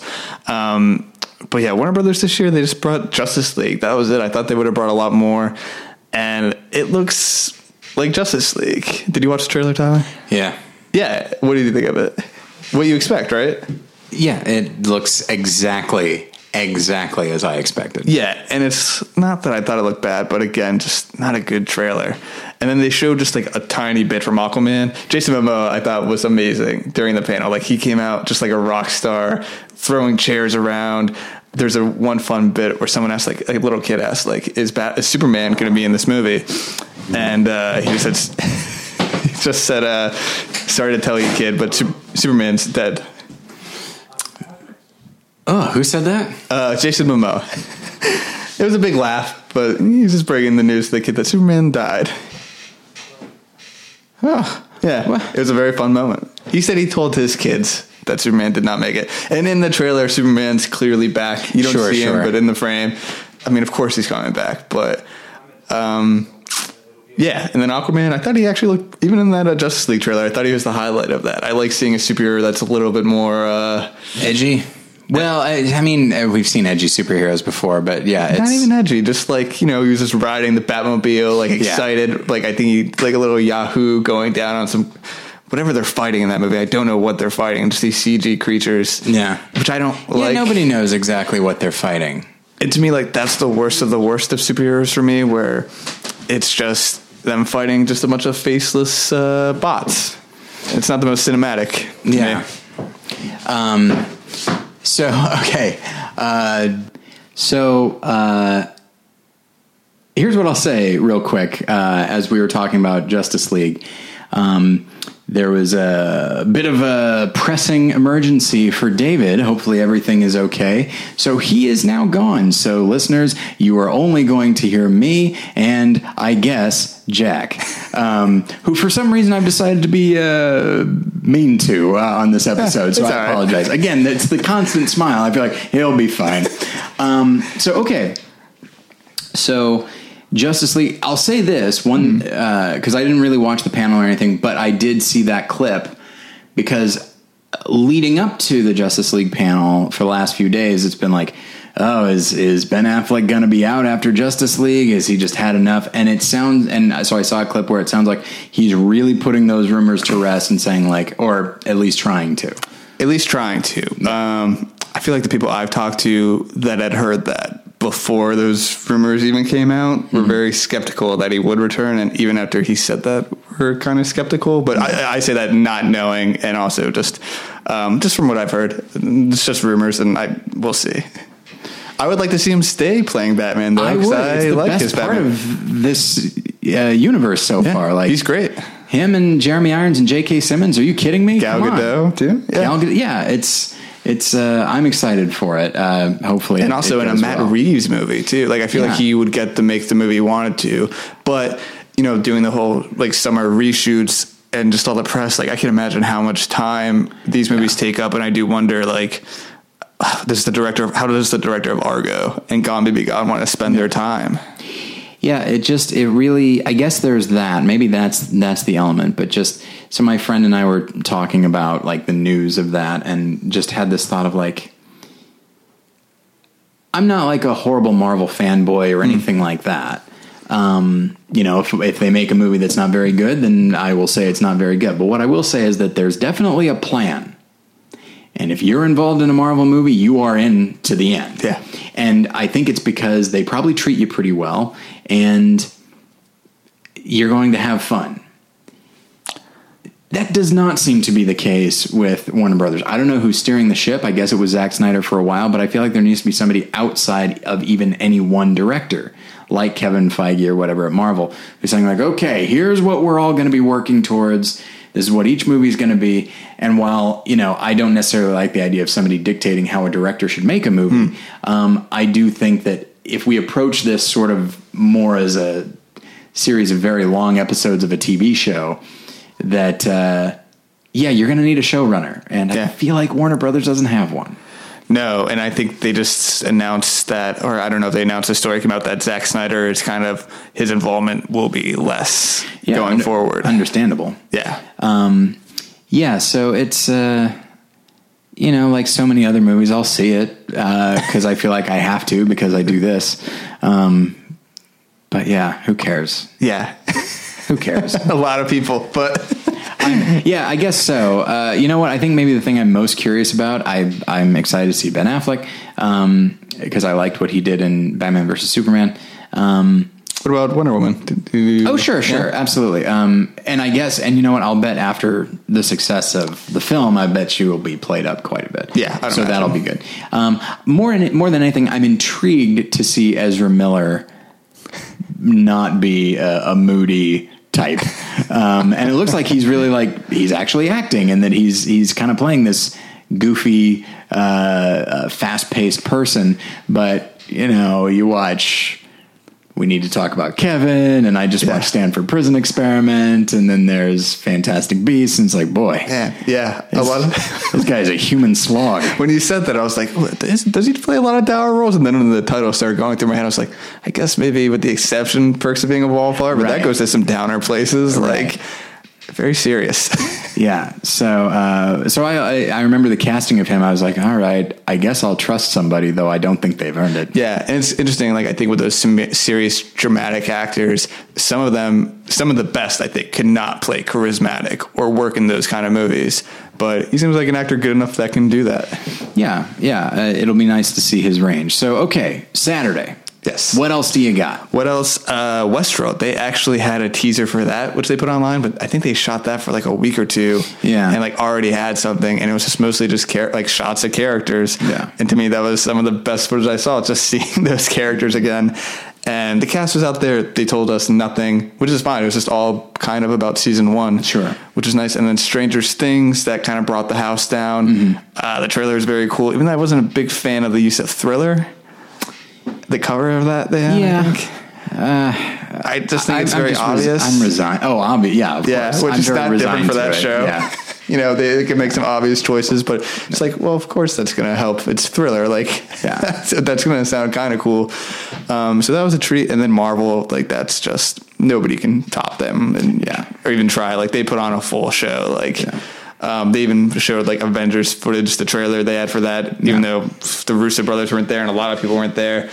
And that was a treat. But the Thor Ragnarok footage, that to me is probably my favorite of everything I saw, just because it felt like a Taika Waititi movie. Yeah, that new trailer actually excites me a little bit less. Really? Maybe because, I don't know, there was just something about when I saw what I guess could be the teaser trailer. I was just like, all right, it's like this arena thing and Jeff Goldblum's in charge and here's Hulk, and like it just seemed so different. And then in the new trailer, it's like, okay, it seems to start different, and then it's back to the formula. There are the tropes where I did think like this feels very different, but at the end of the day, yeah, it's still a superhero movie. Yeah. So, and that is the downside of the Marvel model that I was talking about. You have to paint within certain lines. Yeah. So, okay, now what day was Ready Player One? Oh, that was Saturday as well. Okay, were you there for that? I was there for that. Okay. And Your thoughts? Very maybe cool. I'm going out of order. I'm sorry. No, it's not a problem. I thought it was a cool trailer. It's like, to me, what was most exciting was like not just seeing those vehicles or just the things any fans can respond to, but just like seeing Steven Spielberg make a big action movie. Yeah. Like, and having a DeLorean go through a chase in Manhattan. Like, yeah, I left really excited, just curious, like what he will do with that book. Cause I don't think that book has a lot to say. I think it's a fun book, but very fluffy. Yeah. But I just can't see him making a movie with nothing to say. And even if he does, it looks like a pretty fun action movie. I'd say that's probably true. When I saw the trailer, I'll say this, the first half of the trailer excited me a lot more than the second. Because like very few people can do wonder like Spielberg. But then once the action kicks in, it's like, okay, now I feel like I'm watching something that anyone could do. I don't know. Yeah, there's that, but also like my mind immediately went to like the long take from Tintin. Like I think only Spielberg could do that. But it also the opening, yeah, that was great. But also just thinking about like recently Minority Report, AI, and just so many other movies. He's just such a great world builder. Yeah, that I do kind of want to see what he does with like the Oasis. It's not that recent anymore is the problem. Like those movies are 15 years old now, and since then he has done movies that are less than. You think so? I haven't felt that way. I mean, you've got, you know what? Admittedly, there are movies that he's put out that I haven't seen, which that in itself is very rare for me. I didn't see War Horse, and I did not see the BFG. Yeah, I'm a big fan of most of what he's put out, but it's interesting because I feel like he's very consistent, and yet some of his movies can still feel kind of overlooked or underrated. And I think because we just expect greatness from him, but I also feel like it's a time thing. Like how will Lincoln be looked at 20 years from now, or these other movies? Like we're looking at them in the shadow of the classic movies from 20, 30 years ago. Yeah. So I do think like how will time affect these movies? Like will they be looked at as beloved as his old ones? Yeah, it's hard to know. I feel like we are kind of in a period of, and I'm sorry to put it this way, I feel like we're in a period of minor Spielberg. I feel like the last thing he did was Munich. The same year as War of the Worlds. Like those two things and the way they were able to actually kind of work together was fascinating. But even something like Lincoln, I think is, if you had not said, if I didn't know he had made it, I would not know. Yeah, I could see that. But Munich that's up there with his best, to me, unquestionably. It's like a top 3 for me. I think it's amazing. Yeah, I agree. But you were excited for Ready Player One. You couldn't. Who all was at the panel? Spielberg was there. Yeah, Spielberg was there. Ernest Cline, and Ernest Cline told a fun story about how he drives a DeLorean and he got Steven Spielberg to sign it. So he just rolls around in a Steven Spielberg signed DeLorean. You're shaking your head, which I've seen you do many times throughout this episode. It's either shaking the head or the sigh. It's like that says it all. Yeah, see, because you've listened to the show. Isn't it fun to see it now? Just see my perpetual exasperation with things. There's so much going on that radio this cannot pick up. Yeah, so it's. I mean, that comes out this year, right? March of next year. But most of the cast was there. Spielberg was there, and everyone went nuts. Of course. I mean, he's great with crowds, of course. But yeah, I'm just excited about the new Steven Spielberg movie. Not so much an adaptation of Ready Player One. Yeah, I guess maybe that's the way to look at it. My friend Josh read the book. He likes to read books of like movies that he's kind of looking forward to that are coming up. So he read that and said a lot of what you mentioned, that like this feels like it's a concept looking for something to be about. But then it forgot to be about anything, and it just is the concept. It gets to the end, it kind of makes the obvious point. Right. And that's kind of it. Okay, so what else? So Saturday, it sounds like that was your busy day. Yeah, Saturday was busy. They didn't have anything from Ant-Man and the Wasp except some concept art, but they did announce Michelle Pfeiffer is going to be in it, which I was very excited about because I was just getting off watching a Michelle Pfeiffer marathon. So it's like, yeah, for work, writing about Michelle Pfeiffer. That's fine. There's nothing wrong with that. Who doesn't want to do a Michelle Pfeiffer marathon? So let's see. You got your Fabulous Baker Boys. Mm-hmm. You got your Married to the Mob. Married to the Mob. You got your Batman Returns. You got your Dangerous Minds. I would throw in What Lies Beneath. Okay. I've grown. That's the movie I grew. Like, it's really grown on me. Like, when it came out, not a fan. Now I think, like, not a very good horror movie, but a very good movie about marriage. Oh, geez, boy, I haven't thought of it that way. I guess I should rewatch it. No, it's a movie that I appreciated more the more I became familiar with Hitchcock. Oh, yeah. Like, at the time, I was like, I don't get this at all. And there's so many great moments at the bathtub scene, the dolly, like, down to the floor, the camera looks up. There's so many great Zemeckis touches in that one. Is Michelle Pfeiffer going to be the villain in Ant-Man and the Wasp? Because if so, that's unfortunate, because they're not great. No. They're villains. They're not. They're really not. But she's playing, I hope I get the name right, Janet Van Dyne, Evangeline Lilly's mom, and Hank Pym. She was the Wasp, the original Wasp. Yes, okay. Sacrificed herself in the previous movie. So, not sure how big of a role she's going to play, but I think she's fantastic. So, my guess is she'll play a very small role. Get it? Yeah. Because she's all shrunken down. You're welcome. I got it. Thanks. You're welcome. Best part of the show. See, David obviously was hindering me from making holding you horseshit back jokes like that. I'm glad he's gone anyway now. Exactly. I mean, don't get me wrong. I hope everything's fine at home, but at the same time, I got to make my dumb Wasp joke. You might not have if he was here. Exactly. Yeah. He would have given me a look, and I would have known to be ashamed of myself before I made the joke. So what was out? What next? Other things. Black Panther. Okay, yeah. Which was very cool. And a friend of mine put it well, where like the opening of it is just a scene in a club, an action scene. And he said, like, this feels like a Bond movie better than any Bond movie in a recent while. And like, even the set will just remind you of like the scene from Skyfall with like the lizard. It had that feel. But the thing that I really liked about the Marvel footage this year was that I feel like they get criticized for how, their movies usually don't have a very distinct look. Right. Especially the early ones. These do. They all looked and felt very different.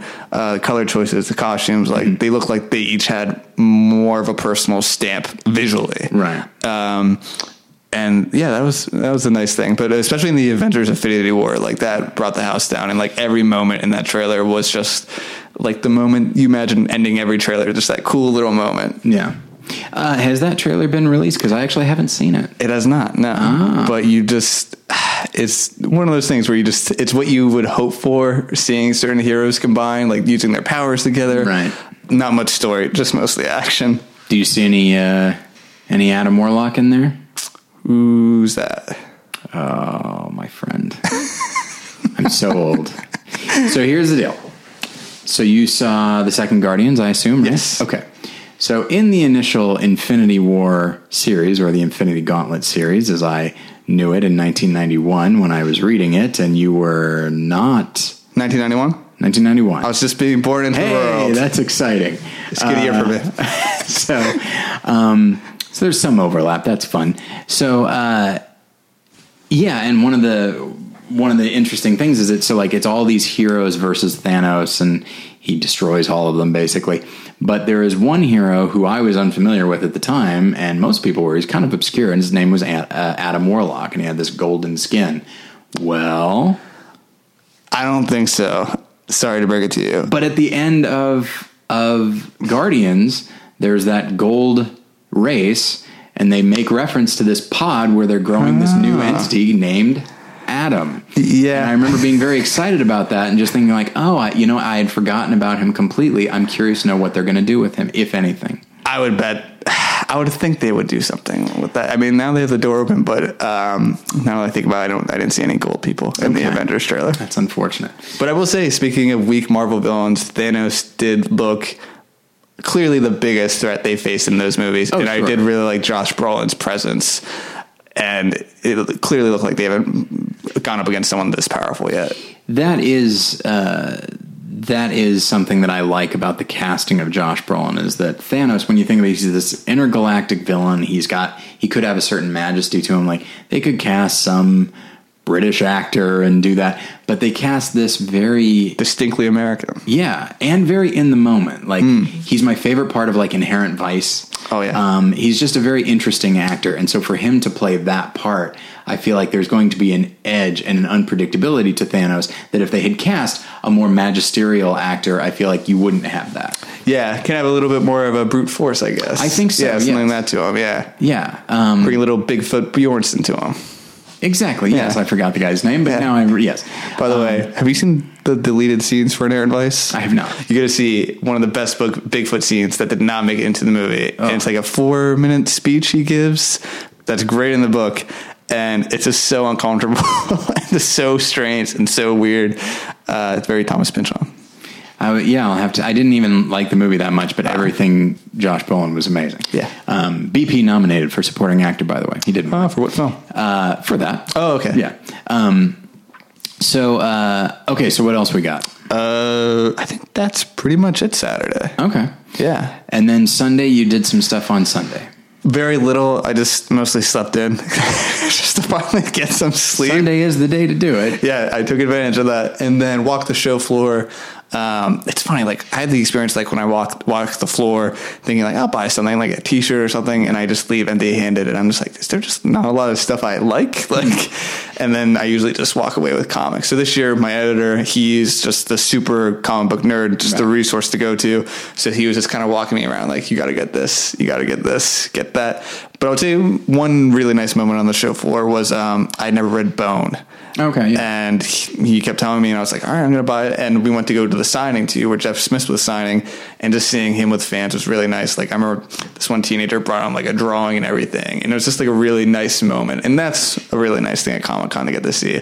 Yeah. Especially because I've seen interactions at Comic-Con between fans and artists where it's quite clearly the fan is more excited to talk to them, and they're really not receptive. And it's really nice when you actually see them be genuinely touched by a fan's gesture. Very, it kind of bothers me. Like, you don't have to go to Comic-Con. If you are not excited to meet fans, you don't actually have to do this. Yeah. But I guess maybe some people feel like they have to, or the company says, hey, you should probably do this. Yeah, I wonder if that's like a contractual thing or something. Maybe. Yeah. But yeah, it's a thing that touches me. Like whenever I see a fan meet like a big star or whatever, and is just the kid is really excited and it's moments like that. Like we had years ago, we had Townsend Coleman on the show. He's a voice actor, and he did the voice of Michelangelo in the initial Teenage Mutant Ninja Turtles.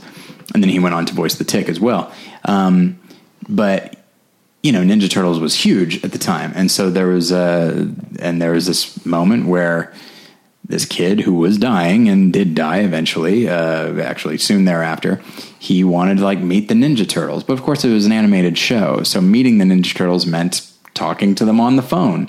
So all 4 actors got together and talked to this kid on the phone in their character voices. And he was just so excited.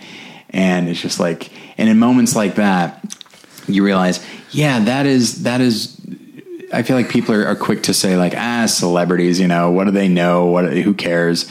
What do they know? Do they know things? Let's find out. That's from BoJack Horseman.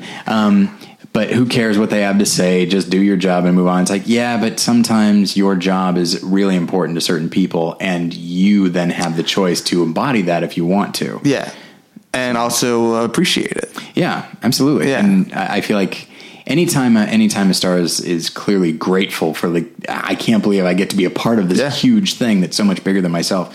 It's always a very touching. And it does mean so much to so many people. For me, it is hard to be cynical about superhero movies where there's one I don't like or two here or there. It's not going to make me radioactively hate superhero movies, but also just seeing all those kids go nuts for those heroes and stories like the ones you told, there's countless of them. It's they just mean so much to so many people, especially children, where you got to at least appreciate that fact. And when you think about it, this is something I was thinking about the other day, that the first Jack Nicholson movie I saw was Batman.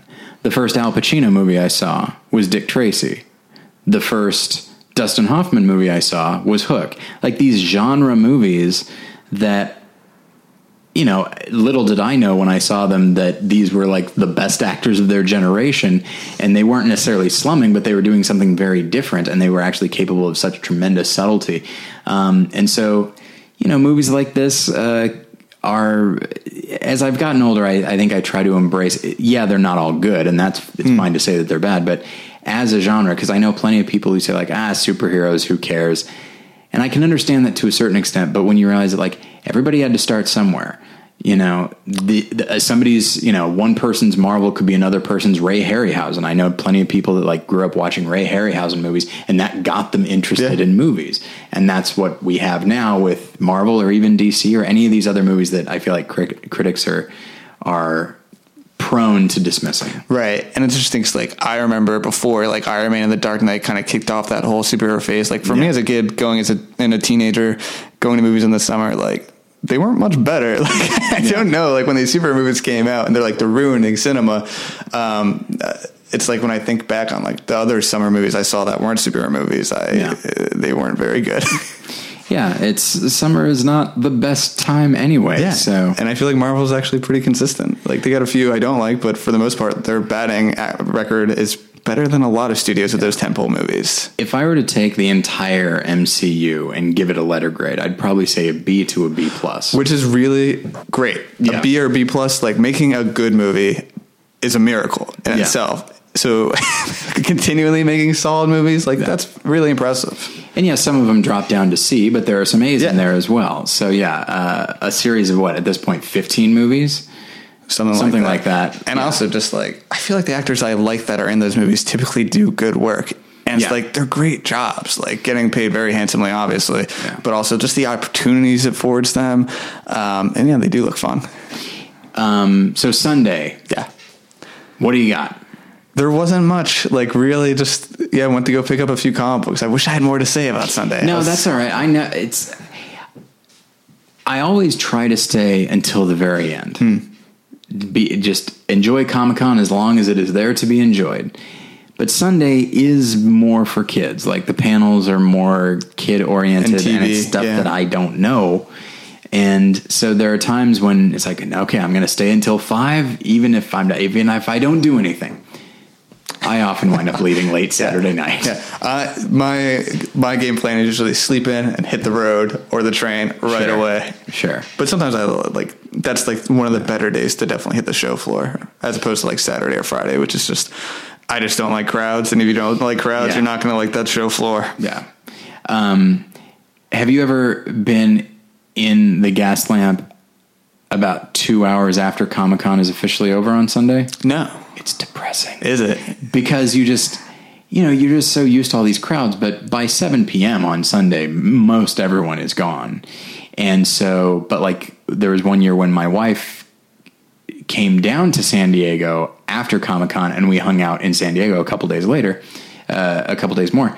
And so we met up at like 7 p.m. and we were in the gas lamp, and you just look back at the convention center, this thing that was this hub of activity, and you can just see it's completely dark, it's completely empty, and there's no one around. It's like a ghost town. Oh yeah, I had that. We got there a day before preview night, so I walked around Saturday night and I saw the convention, and I was just like, it was just quiet. And I was like, right before the storm, obviously. Yeah. But it was such a nice feeling. And I'll say one other great thing about Comic-Con is the weather. Like San Diego, great this year. God, but that San Diego nighttime breeze, such a great feeling. Especially if you get some Ghirardelli's ice cream. Sure, obviously. Yeah. And this year, because in the past, if you're out in the sun, it's like, okay, it's getting kind of hot. Yep. This year is, so mild. Yeah. I wish I'd been able to stay another couple of days on principle because of the weather. Yeah. Instead, I came back up here to the valley where it's consistently 95. So anyway, okay, so we'll go ahead and leave it there. Yeah. Once again, sorry that David was unable to make it all the way through. Sorry, it's not an issue like he just couldn't handle it. He was called away, and I hope everything turns out well there. So just letting everyone know, you can get us a Battleship. David usually does this, so I'm probably going to miss something. You can get us at battleshippretension.com. You can email David David at battleshippretension.com, or me, Tyler at battleshippretension.com. You can follow him at Davey Pretension. You can follow me at Tyler Pretension. You can check out my other podcast, More Than One Lesson. I took a 3-week hiatus for what I will say is mental health, but I'm back now and for episode 199, and I talk about Castlevania, as we talked about previously. So, and then don't forget to follow us on Instagram and like us on Facebook. Jack. Yes. Where can people find you and your work online? You can find me at Slashfilm Monday through Friday, and if you want to follow me on Twitter, Jack G.I. But yeah, that's pretty much it. All right. Well, thank you so much for being here. Yeah, thanks for having me. I really appreciate it. And thank you guys for listening, and we'll get you next time. Bye.